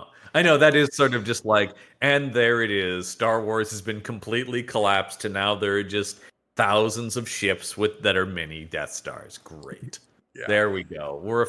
We've done it, folks. We've officially hit the wall on we've officially hit the bottom of the barrel of Star Wars ideas. The fact that this show doesn't have any giant super weapons actually made me feel good. Because that's the thing I like.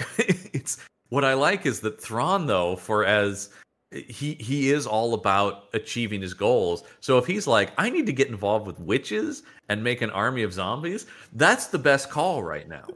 I have logically worked this out. The witches and a zombie army, that's really going to work for me.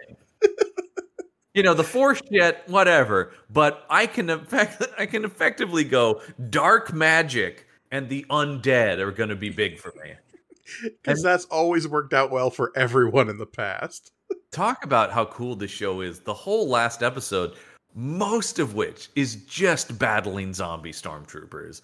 And I am here for it, man. When you get our 3 heroes, once they meet back up with Ezra, which we haven't even talked about, that guy who played Ezra is so good. And obviously, talk about a character I already come in loving. And also went on a huge journey from Star Wars Aladdin, which he 100%. When the Ahsoka was going, I started rewatching Rebels on Disney Plus, and I'm going, I forgot how much he's just literally Aladdin in that pilot. He's a street rat who's like trying to get one over on the Empire. Yeah, like that. It speaks to that, and same thing. I was hesitant to Rebels when it first started because you're like, oh no, this is like the kids show that they wanted to be, and it kind of was. And then, like, very similar trajectory to Clone Wars, I think always at a certain point Disney's like, we don't really have time to like run this, and then the more and the more it started to just turn back into like continuing Clone Wars and stuff. But Iman Asfandi, who plays wonderful. Ezra in the show, Wonderful. Again, another guy who just like walked right out of the animated series into live action. I think he's perfect in this show. He's so good at capturing, once again, an Ezra who's very familiar to us, but also feels like he's lived a life between when we last saw him in Rebels.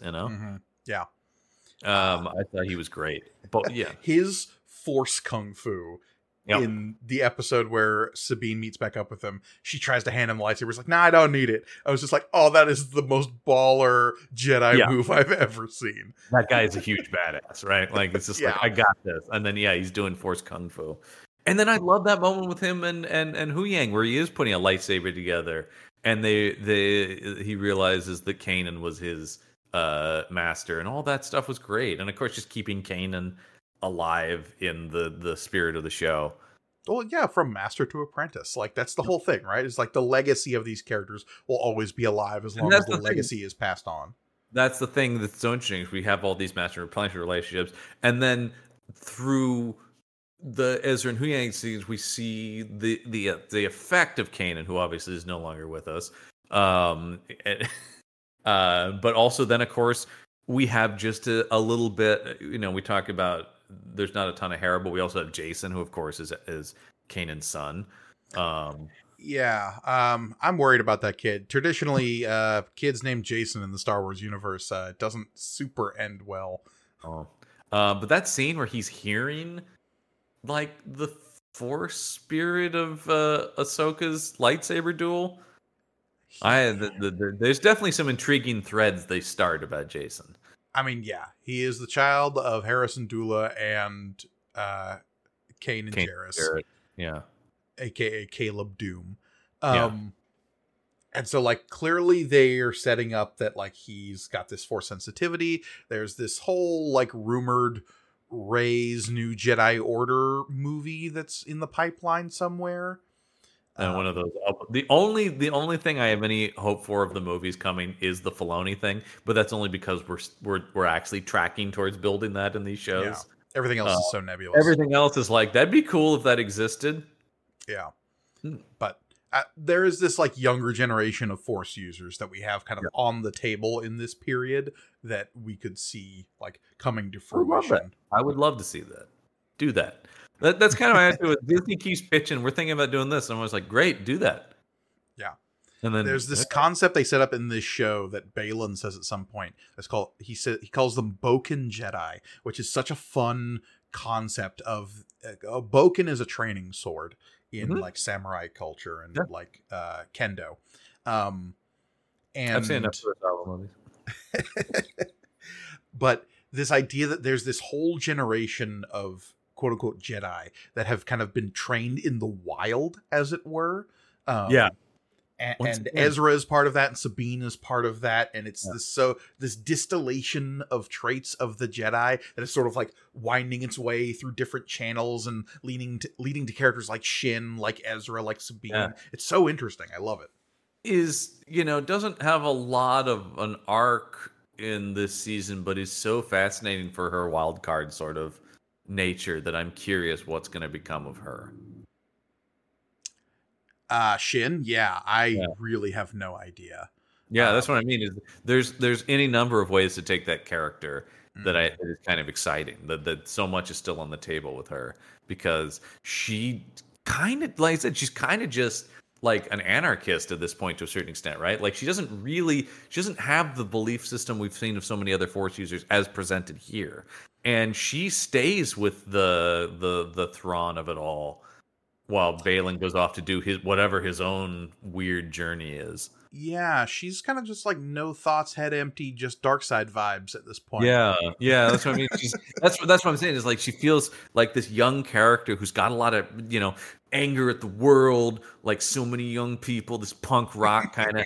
I've got force powers and I'm mad, and it feels like she could be pulled any number of ways because she has what could Thrawn impart on her, or weird witch ladies. Oh man, talk about once again that last episode when they load up Morgan Elsbeth with being the basically like a super witch kind of.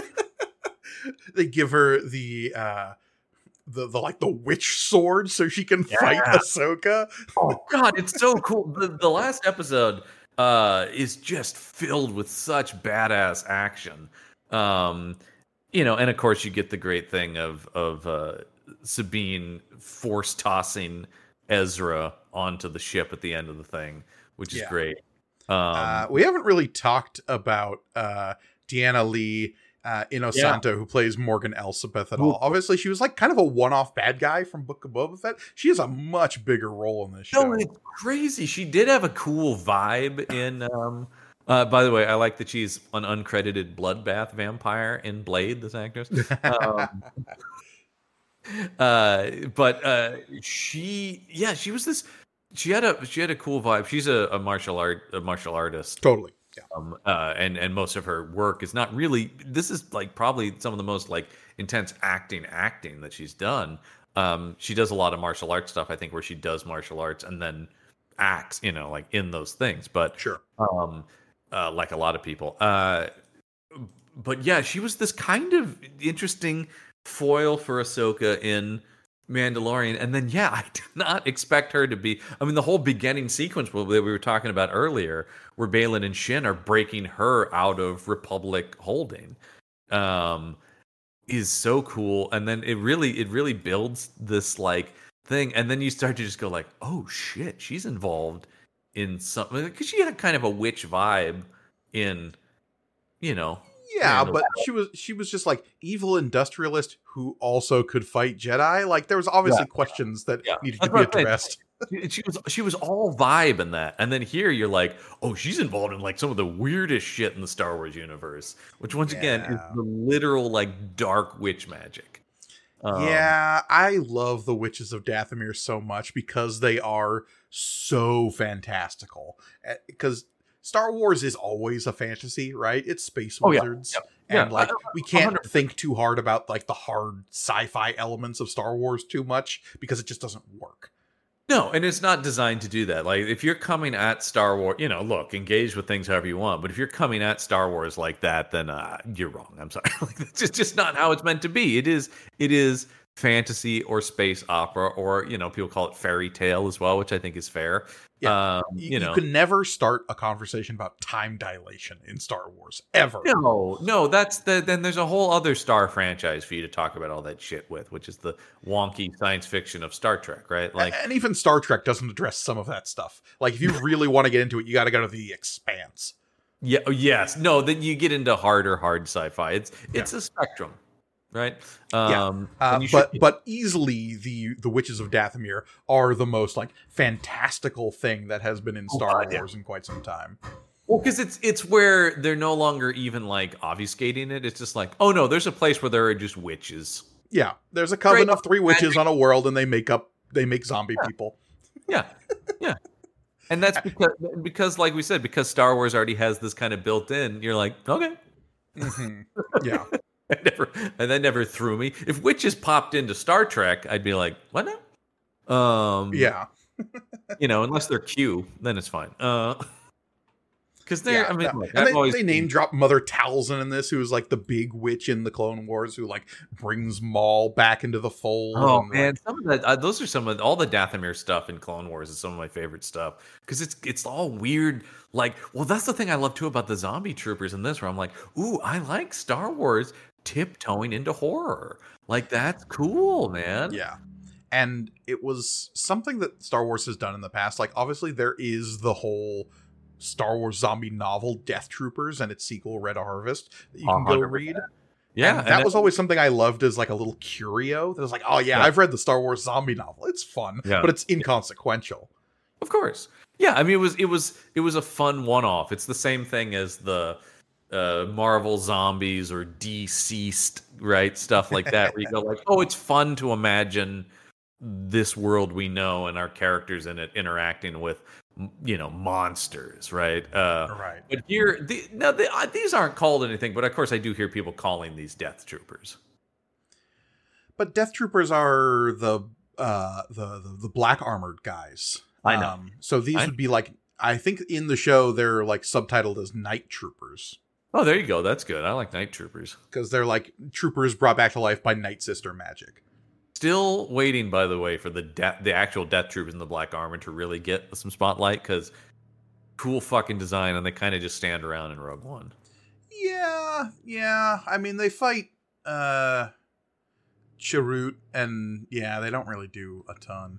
I mean, they say they don't do much that other stormtroopers don't do. I'm still waiting to like see why those guys are like the spec ops or SEALs or whatever, or something. Like, why are they in black and nobody else is? I don't know. I'm just saying that's on the table. Somebody do something with them, because I've never seen those designs because they were so heavily promoted during Rogue One.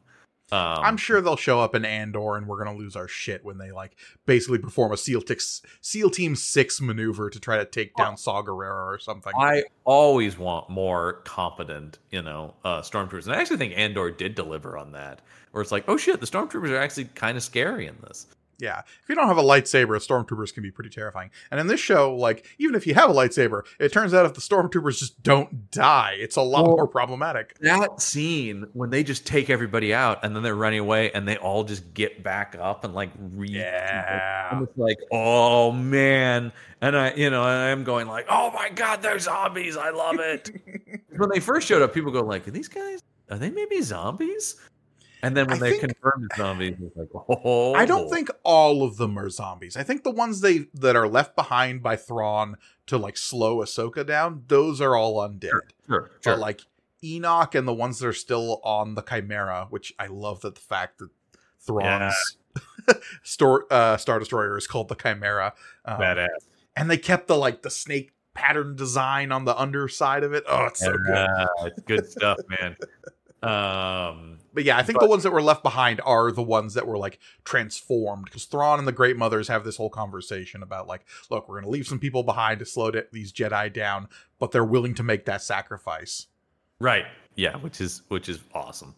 And that whole sequence I just loved. And like I said, I just love seeing our three heroes together once they're all with their lightsabers, and I do love the point when I love that Sabine is like, oh my god, especially in this show. I'm like, what a dream character for a start. She's a Mandalorian and a Jedi. So she's using a laser. And then like a certain point where she's like, fucking busts out her blasters then.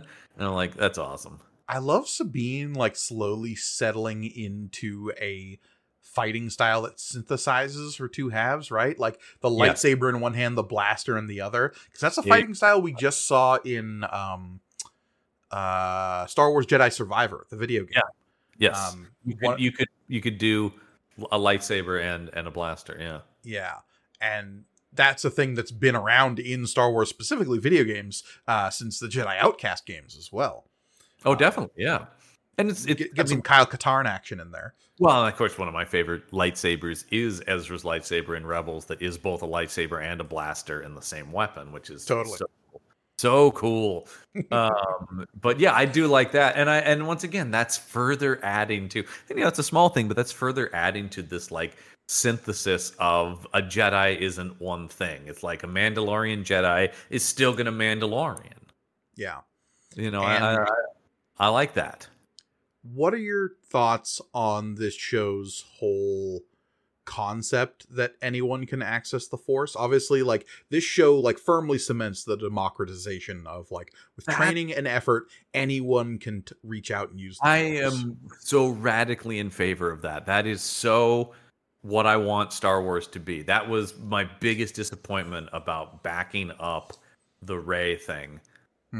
That really, because I remember thinking, literally, like in the theater scene Last Jedi, when they talk about she's no one, I'm like, yes, break this idea that this is a, because, and I heard, I wish I could remember who said this, but they talked about the bummer of Rise of Skywalker to them was, oh, it's a blood feud. Yeah. It's the Skywalkers versus the Palpatines, and that's just bloody, bloody, bloody. It just makes it boring. Like, it turns it into like a soap opera or something then, right? Or the Hatfields and McCoys of the Force. And it just makes the world smaller, and it makes it... I think it might have been Kevin Smith who said this too, where he talks about, like, it also, like, when you're a kid, you're like, oh man, the whole appeal is like, with the right teacher and the whole thing, I can be a Jedi. And then slowly the franchise has kind of been like, nah, you can't. Sorry, bro. Well, that started with the prequels and the Metachlorians, right? Yeah, exactly. And the Calorians, yeah, where you just go like, no, there's a predisposition to it, and you're like, yeah. And something this show breaks down is this idea that, and something the comics have been doing for a while, the Marvel era comics that we're in right now, has been like, okay, yeah, there is like a talent predisposition portion to this, because Hu Yang directly says this in this show. Yeah. I'm just like, there are certain people that are just going to naturally excel at this stuff. Sure. But with dedication and training and like a willingness to open your mind and like embrace some of this philosophical stuff, anyone could technically do it. In the same way that like you and I could technically train our bodies to go run a 4-minute mile. Were we ever physically in a place where like we could do that naturally? Maybe not. Did we ever dedicate our lives to go doing that? No, absolutely not. Firmly not. We host a Star Wars podcast. Exactly. But that's what I'm saying. It's just like, athletics were never in the cards. But what it requires is a dedication of character and principles to embrace these ideals. So you're automatically giving it a more narratively interesting to becoming a Jedi, right? Yes, and that's what I like. That's where the midichlorians can still exist. It's like, yes, some people have a natural aptitude, but anyone technically can if they are committed enough. And the other thing is, Star Wars have to do that, or else we're not going to have very many stories, right? Like, you can't, because otherwise it's just going to continue to be this thing where it's like this chosen few.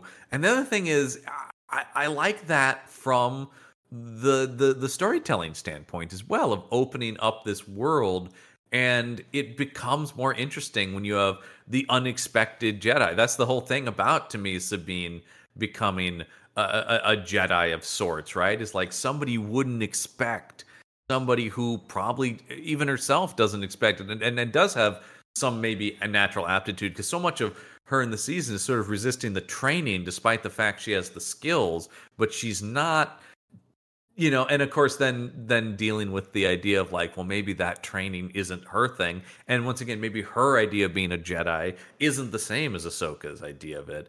And of course, then you get into this whole thing about what even is a Jedi. What is, if you're a Force user, do you have to be a Jedi or a Sith? That's the big thing I'm still waiting for them to start getting into breaking down, is like, are there just two paths?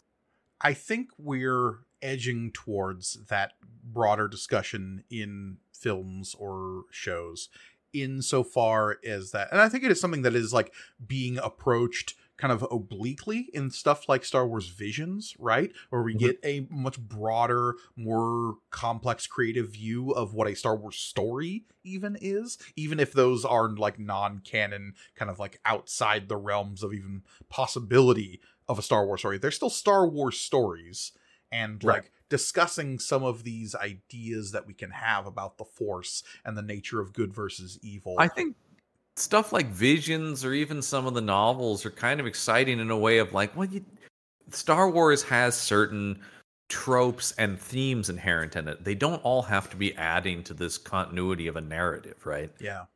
And I think that is more exciting. And that's something I do love in comics, and something I've long talked about one of the things I love about DC versus Marvel, and I think DC has really been good about this, is so many of my favorite DC comics are just a singular story that's here, you know?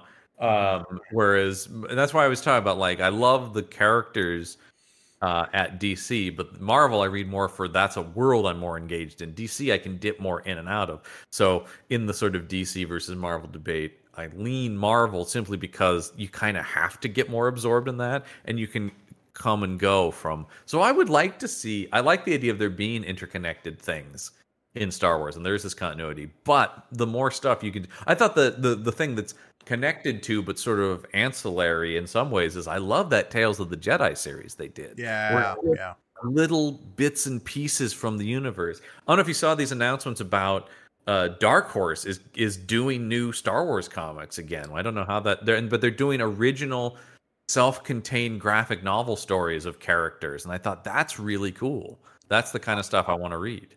Are they doing, because I know Marvel hasn't been doing like the Jedi Adventures books, the Star Wars Adventures books that are like the young adult stuff? Is that what Dark Horse is doing? This. No, Dark Horse is doing singular hardcover.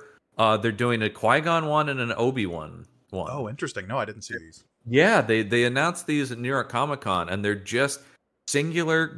They're going to come out as just original graphic novels, singular beginning, middle, and end stories of different characters throughout the universe. And they're starting with Qui-Gon and Obi-Wan, each getting their own, which I'm very excited about because I've always wanted more Qui-Gon. I think Qui-Gon is such a fascinating character, and the Tales of the Jedi stuff with him was great. We briefly got a little bit of him in like from the Dooku side of things. Yeah.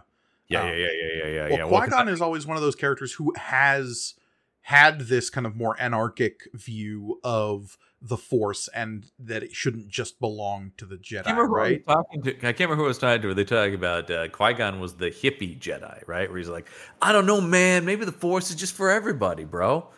Right.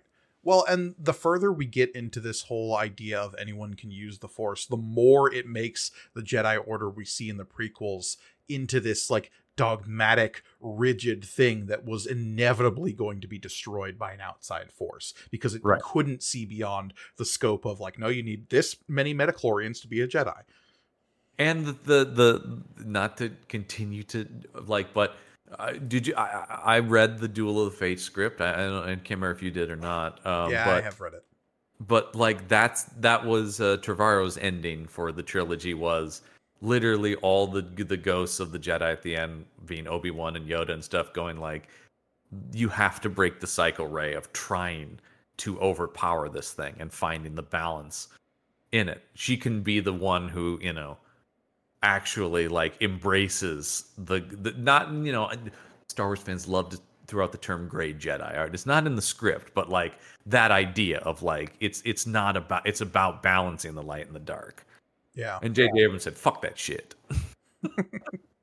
Well, and there are different ideas about that as well, because like, is it a balance of the light and the dark, or is it not letting the dark overwhelm you? Is it trying to like use both? Like the idea of this gray Jedi is like, oh, a Jedi who can use Force lightning. It's like, no, because like the Force lightning is still like a corrupting power of like aggression and using your anger and unleashing it. But I look at it. I look at it in the way of like we keep talking about the dogmatic nature of it.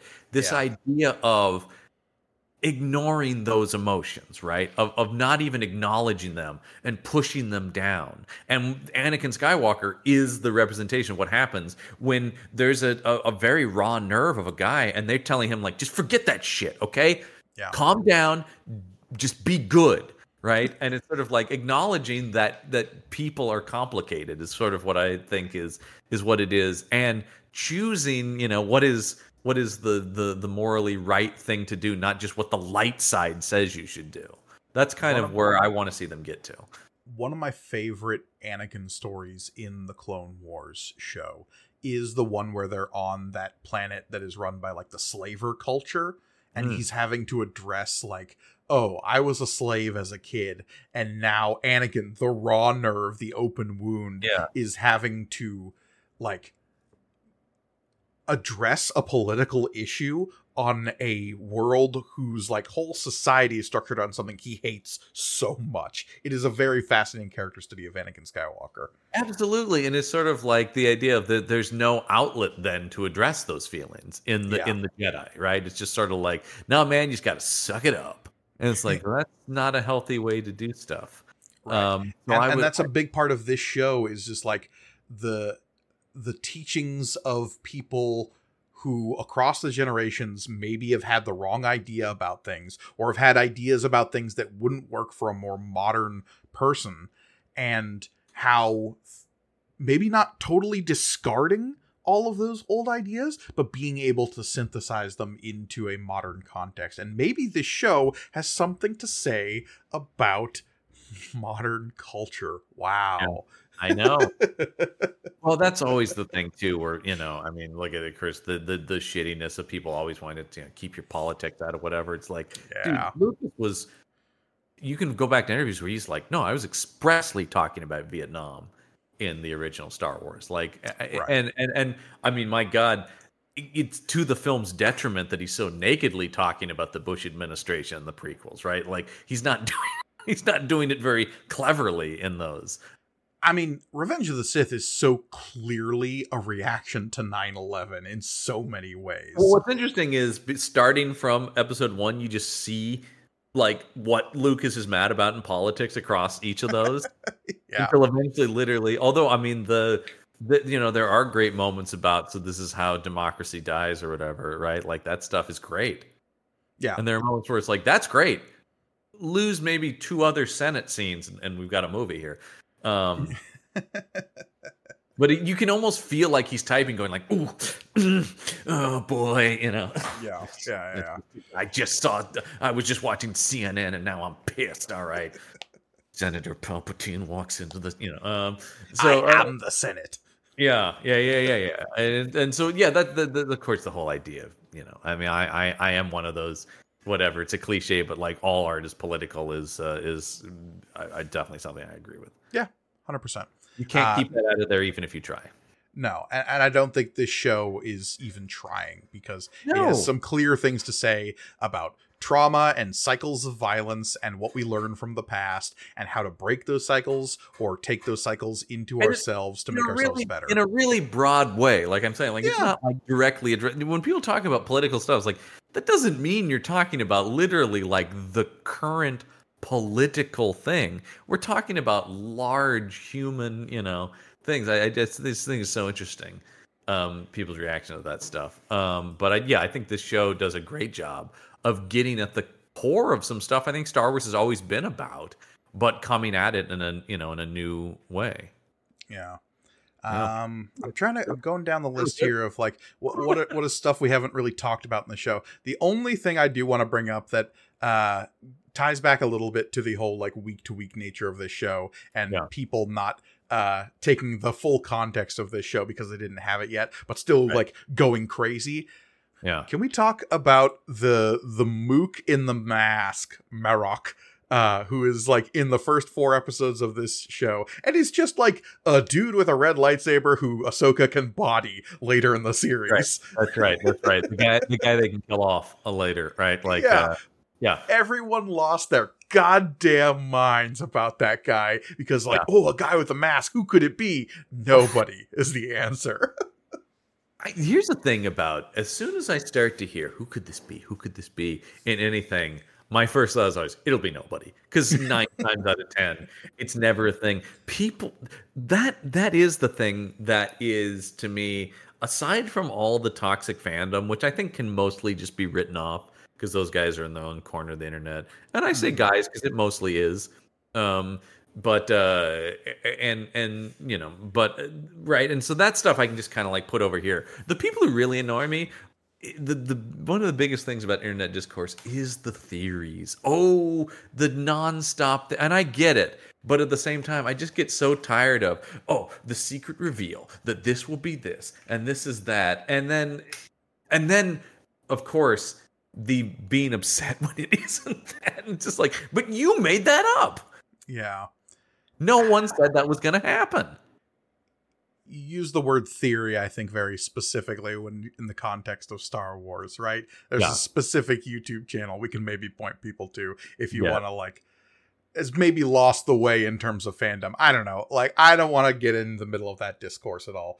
All I will point people towards is, like, if you want a community that, like, is maybe trying to get away from that stuff, there is a subreddit called Saltier Than Crate, as in the planet from The Last Jedi.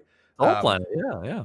But it is spelled Krayt, as opposed to how it's like, there is a Saltier Than Crate, Crait. Yeah. And that one has also now descended into a little bit more of just like the fanboy, like, so angry at things that I don't think should be the way they are. Right. But the Saltier Than Crate, Krayt, is a decent community of people like looking at some of these more toxic reactions and just asking questions like, why? Well, I mean, my thing is always just, I don't, and I, of course, anyone who listens to our podcast and has for a long time knows I have a reputation for being too kind to things. But I think in a lot of ways that is just because I don't like being angry. I don't like negative emotions. So I kind of, if I don't like something, a lot of the time my reaction is kind of like, that wasn't good, and then I kind of move on. Wasn't for me. Moving on, yeah, for the most part, right? And so, or I will go like, if we're talking about a thing, it's like, well, if we're going to talk about something for like a couple hours, I'm going to focus on the things that were good about it because I generally like staying that. I do we do over on Meet the Monsters do a lot of something they could have done, but I feel better about trying to correct movies from 45 years ago, and, because it's sort of like, and it's not really out of anger, but like. Brendan and I trying to fix the plots of Hammer movies is not really toxic fandom. So, like, a thing they could have done with Dracula in 1972 was this. Let's talk about the inherent problems with Blackula, and then we'll move on from there. Oh man, I legit have a great pitch for a modern Blackula. I really think I've got something. Does it start with not calling it Blackula? Because I don't know how we move on from that. Well, the thing that's so insane in the movie, of course, is that the character's name isn't actually Blackula, but right. Yeah, it's just the title. So I don't know what you do about that, because of course that's the brand. But anyway, I think there's the Blackula is a perfect example, and you poke the bear by saying that. But I know. But is there's a lot of stuff that you could spin into being very progressive and interesting, and they just don't. Yeah. No, it's just like, but I will say Blackula much better than Blackenstein. Okay, that's fair.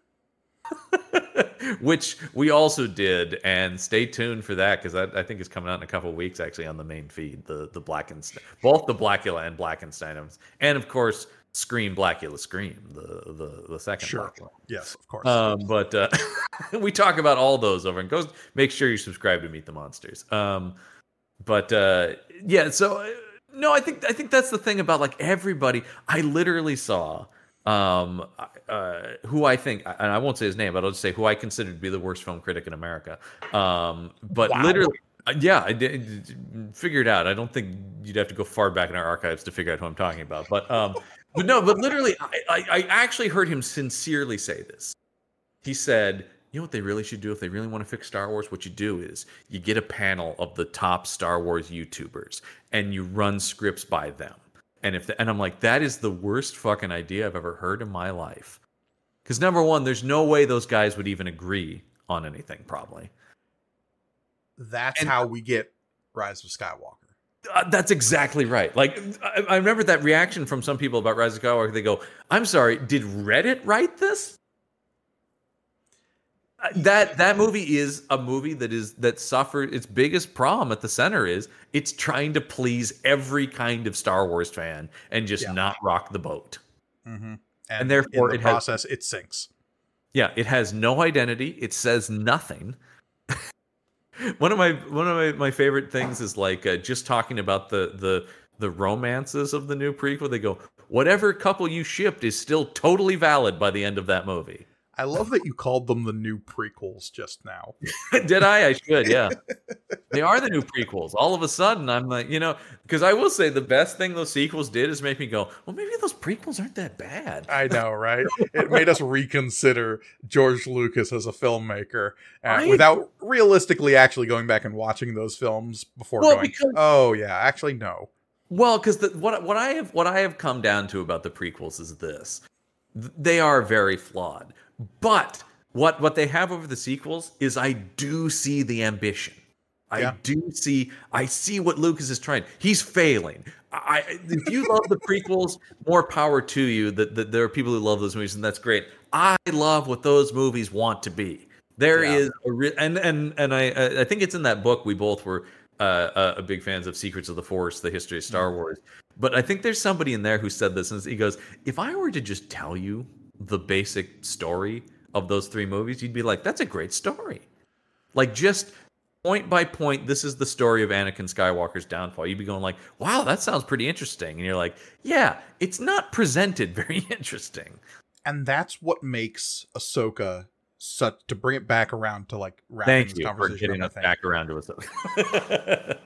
A term I think you use, and I've started using since I heard you say it, is the Clone Wars works as scaffolding for the prequels. Yeah. It is a support structure around which the prequels and all of their shaky messiness are held up by the context that we are given via the Clone Wars. Yeah. And the fact that Ahsoka is such a big part of the prequels without ever appearing in the prequels is something that this show doubles down on. Yeah. That's why but the thing I always say about that too, because people talk about the Clone Wars makes the prequels good. You're like, no, it doesn't. It doesn't do that. In some ways, it makes them worse because now, in comparison, you're going, well, they could have been this. But what it does is that's it exactly right about the scaffolding, because what it does is if you just watch the Clone Wars and just kind of remember what happens in the prequels, and watch this and just kind of remember what happens in the prequels, it's all a pretty good story. Like but don't watch them. Or if you do, be prepared that it's not as good.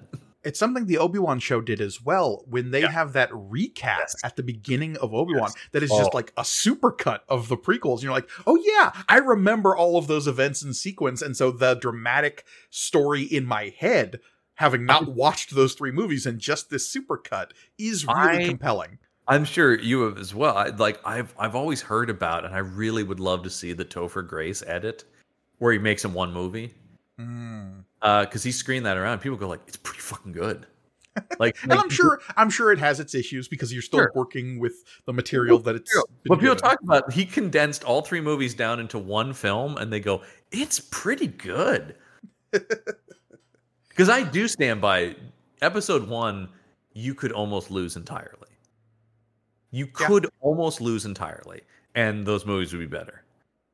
Episode 1, I've seen now enough times to go, that movie flat out almost has no value. I mean, really. I mean, other than there's some good ideas, some cool characters, some good designs, but like story-wise, it does so little.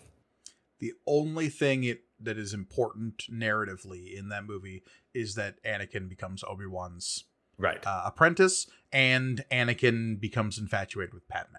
And actually, from what I gather in that Topher Grace cut, he just uses a couple scenes as flashbacks from Episode 1. And that's an interesting approach. Anyway, I just think it is so interesting. And the thing I've started to get with I think I talked about this in Mandalorian, and now this, is are these shows going to start become scaffolding for the sequels? Because there are stuff about like the building of the First Order and stuff. I'm like, oh, Filoni, you crafty bastard. Are you going to try to make those sequels make sense? He's going to try to at least recontextualize them. I think there's going to be some recontextualization, and that started back when Resistance was a show. The show nobody remembers because it's very forgettable. I saw almost nothing. That one was the first one where people go like, no, like, because everything was like, no, give Clone Wars a chance, give Rebels a chance. There's good stuff. It builds something. But the general reaction to Resistance seemed to be like, no. Because the context for Resistance was the sequels, which people were already pretty sour on. Yeah.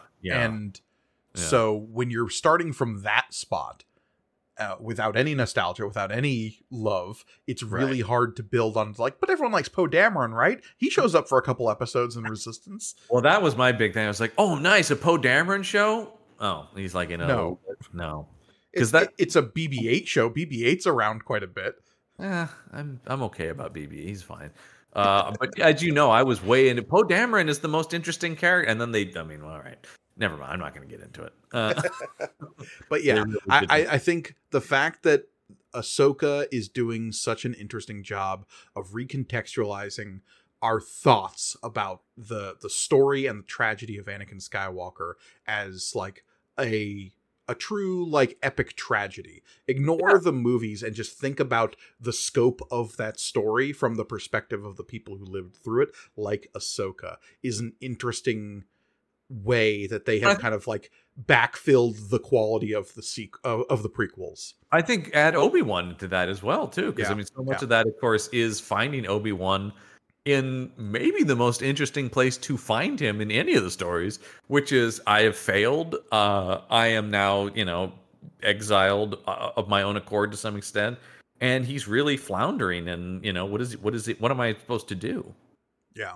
No, I got to rewatch Obi-Wan. I've watched that show a few times at this point. I really like it. Love Obi-Wan, and like I said, you can nitpick stuff or talk about pacing or whatever, but like it really lands all the big stuff, and that's kind of always my thing too. Is like if you land the big moments, I will forgive a lot. A lot of other stuff will fall apart. The fact that there are people who think that's garbage are just like, I don't know what you're looking at, truly. Well, I do. Actually, I do, because I've heard what they think is garbage, and they're just prejudiced monsters. And I just like, okay, then what is good to you? Yeah. No, that does always come back to that, right? With those things, it's just like, could you like anything? And I think no, because that's not their business model. Sure. Yeah. The business model. That's the problem. The algorithm needs rage. They have to yell about pronouns in Starfield, man, or else what are you going to do? Oh, God. Yeah. That video is so fucking funny of that guy losing his shit over that. There's been some new ones with the new Spider-Man game that just came out. I saw some screed posted online of just like, why are there pride flags in New York? Yeah, that's so unrealistic. Yeah, New York City. Yeah. When did New York City go woke?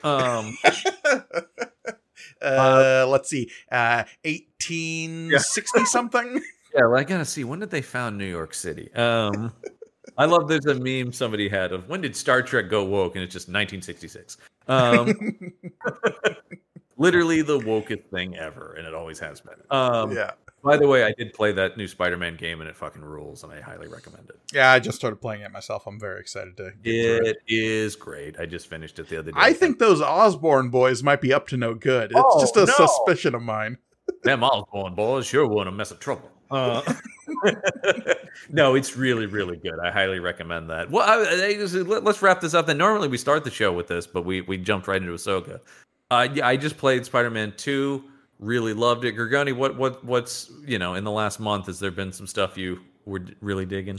I mean, I was all in on Baldur's Gate 3 there for about 2 months, and I just beat that game pretty recently. Actually, was talking about, so yeah, it is the new gold standard for storytelling RPGs, in my opinion. Sure.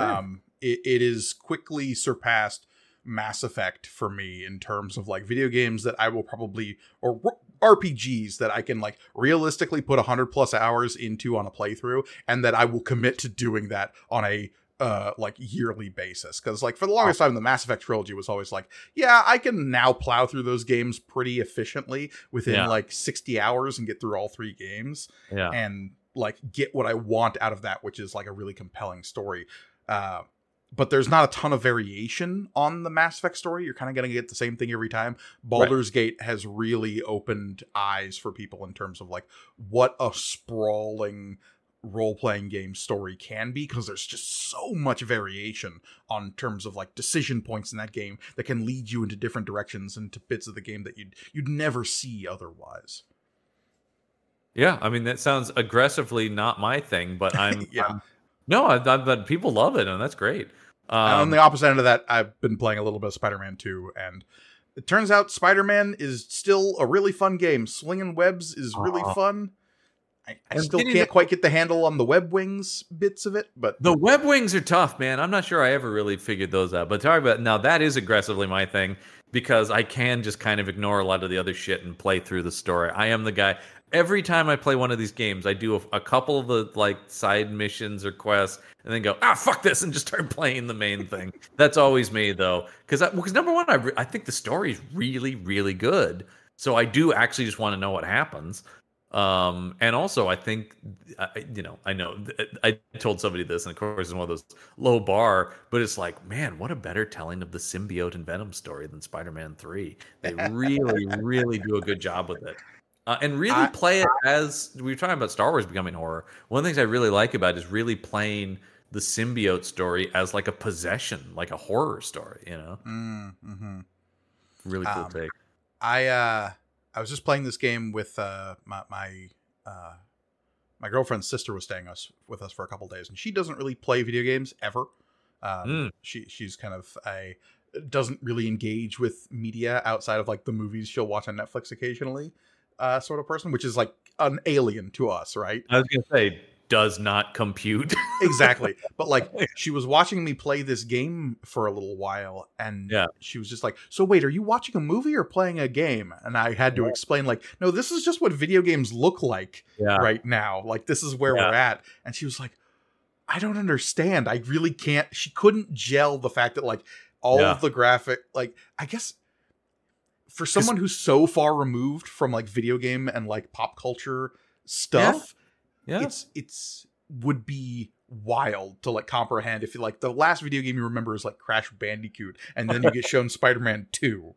Spider-Man 2, I will say, I mean, the graphics, the performances in it are astounding. I was just like, there were times I was just watching like the face movements of stuff going like, wow, this the is stray really hairs on MJ's head is just like, this is where we're at. Damn.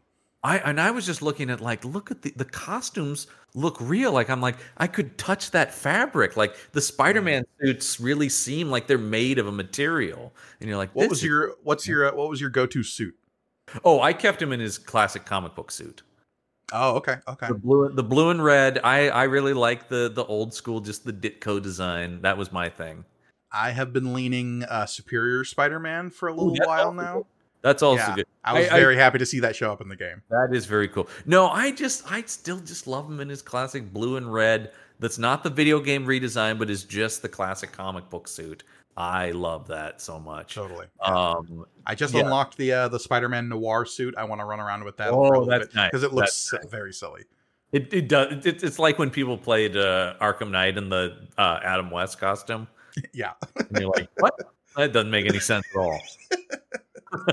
The other thing I will highly recommend is I just saw a movie that this is a masterpiece, and that is Martin Scorsese's Killers of the Flower Moon. John, are you telling me that Martin Scorsese made a good movie? Martin Scorsese made a great movie, Gorgoni.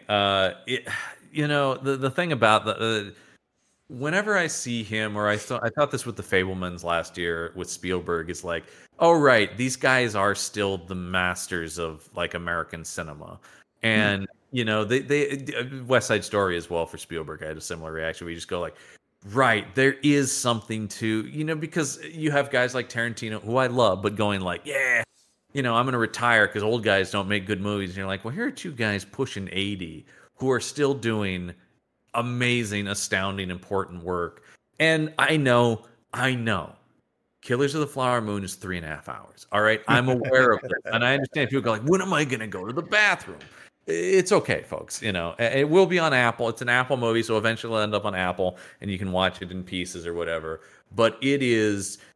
This is like one of those movies, though, where it's like, and I know it sounds like an old man thing, but it's like people need to see this movie. It's vitally important for you to hear this story. And it's unpleasant. It's extremely dark and violent. But it's an extremely dark and violent story of something really awful that really happened. And I think it's important that people confront that. Absolutely. I saw it at 11 in the morning with a crowd where I was the youngest person by a good couple decades. In IMAX, though, it's an astounding. It's one of his most visually stunning movies. He's talked about it's probably as close to a western as he'll ever make, with the wide open plains and stuff like that. Because he's sort of talking, because like, I don't really have anything to say about the actual Old West, But it's like, here's the thing that feels that way. An interesting anecdote from that I want to share, though, is I've never been in the presence of this. A guy came in about an hour into the movie and started yelling at the screen in protest. About what? This film is an abomination. There is a contingent that feels it is that it is made by a white filmmaker, therefore they are profiting off the blood of indigenous people. And of course that's look. I 100% recognize I am not a part of that community, so I don't know, but I will say, from what I've watched, and I've watched a lot of interviews and stuff about the movie, Scorsese worked intensely with the actual Osage, and almost all of the sort of non-main characters are played by the actual leaders of the Osage tribes. For those who don't know, this movie is about the rampant murder of the Osage Nation people in the 1920s in Oklahoma, so that white people could steal their land, essentially.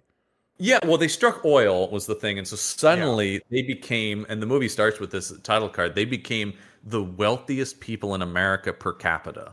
The wealthiest individuals in America in the 1920s were the Osage Native Americans tribe. And basically these white people came in and just started systematically murdering them to take their money and control of the oil. And it is a shocking story, really. That and this book, the book this is based on, was extremely popular, and through this is basically the birth of the FBI from this event, because it finally they didn't create the FBI to solve this crime, but it basically, without the FBI, they would have gotten away with this completely if there wasn't some form of federal law enforcement. Right, because of the reservation system and because of a lot of other bullshit things that were, honestly, still go on to this day about how law enforcement across state jurisdiction works. Not to get too political, but I will say this is an important movie too, to go whenever I hear Republican and conservative politicians talking about, we need to get rid of the FBI. It's like, well, look, I have my issues about the individual actions of the FBI and certain stuff. But having an overarching federal investigation service is kind of important because of people like you. And this movie is kind of that thing where it's until somebody was holy, and it's an incredible movie. Once again, hot take: Leonardo DiCaprio, Robert De Niro, incredible in it. Good actor. Lily Gladstone, who is this one of those famous she came out of nowhere despite the fact she's been acting for 10 years, but who plays the sort of main Osage character in the movie, she's incredible in it, and it's just an excellent movie that everybody. But yes, I do know there are some people who are upset that it is not made by. I wish I could remember who it was, but I watched a great indigenous film critic, film reviewer, filmmaker who does YouTube reviews, and he talked about it from the perspective. He's Navajo, but talking about it from the perspective of being a Native American and watching it and addressing some of those issues. And I thought he brought up a lot of interesting points about this movie, and specifically why it is the way it is and why it needed to exist in this way. So anyway, highly recommend Killers of the Flower Moon. I know it's long, I know it's dark, but it's really, really exceptional, next level filmmaking. So next month we'll be back. Of course, next week we'll be back to talking about Star Wars, and we're diving back to the 70s now that we're done with manga. And in fact, we'll get next week a very interesting tale of Obi-Wan from what they thought Obi-Wan's past was like in 1979. Yeah, if you thought the prequels and the Obi-Wan show were not a wild enough take, we'll strap in for what if Obi-Wan but Steranko was in charge.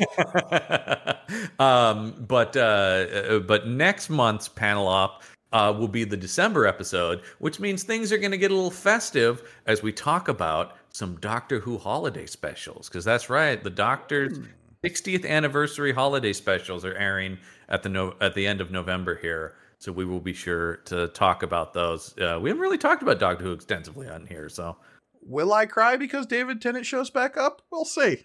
dude, the trailers to that, and I watched the trailer for him, and I'm just going, I'm sure this new guy is going to be great, but I'm going, can't he just play this forever? I just love David Tennant as the Doctor so much.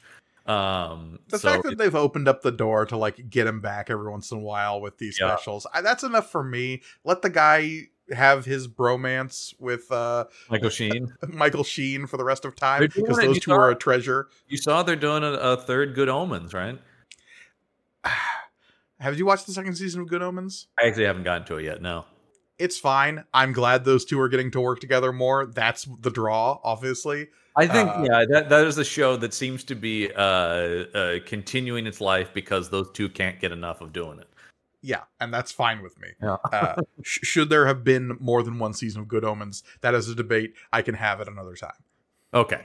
And maybe we will. But yeah, so join us next month for that. And of course, continue to watch us talk about old Star Wars comics. If you're not already liking and subscribe to us here on YouTube, if that's where you're watching us, be sure to do that below. Hit the bell for notifications. And of course, if you're listening to us, be sure to rate and review us on whatever podcatching software you use, because that is and that's one of those things where people go like, it is actually super important. Yeah, I mean, because what it does is it highlights our show to like let people know if they like one show, if ours is highly rated, it will like recommend us, and so it will expand our listenership to new horizons. Yeah, I just always galaxies, because it's like every YouTube and podcast says that, but it's like no, it actually is really true. But I had to get it explained to me, like, why is it true though? Yeah, because it seems arbitrary, but no, just rate and review us on there, please. Yeah. And of course, if you want to help support the show even more, you can go to our Patreon page over on Podbean, which is patreon.podbean.com/punchup, where you can support the show as well as get cool exclusive bonus content from all the shows here at the Punch Up Entertainment Network, including Material Components, Campbell and Jones Meet the Monsters. And I just had a comment about this on one of our other videos. The Action Shelf is on hiatus. It is not going away as much as it's becoming something new and bigger that will be launching next year, early next year, January. In the same way that Panel Up eventually became May the Panel Be With You with occasional breaks. The Action Shelf is becoming a reformatting, if you will. Yeah. But if you enjoy the Action Shelf, if you enjoy Michael Listman and I talking about movies like that in that manner, that will be continuing in a much bigger and broader spectrum. I think actually will be an even more fun show than the Action Shelf, just because we kind of hit I think that ultimately stemmed from, it's like, I think we've covered the straight to video action genre. The fact that you could cover one of those movies every single day for the rest of time and die of old age before you got to the end. You heard maybe the last couple months of shows, it's a lot of us going, I think we've seen this movie 18 times now. We came to realize there were only about 5 movies, and they just kept making them again and again and again. So we're going to be doing something a little bit bigger, which we'll have announcements about, and you'll hear all kinds of stuff as it's going. Michael and I are still putting that together. So just stay tuned for that. Don't worry if you're an Action Shelf fan. Like I said, I know that they're out there, and I've gotten the comments. I hear you, and we're still going to be doing it. So I'm just saying, so long as this new version still has the winning opinion, I will be sated. I think Bruce Winning will appear when necessary. As always. Okay, when necessary. When necessary. But of course we want to thank you for checking us out. But that's going to do it for this month's episode of Panel Up. I'm John Campbell, and I will always be Mike Gargoni. Till next month, we're going to panel down.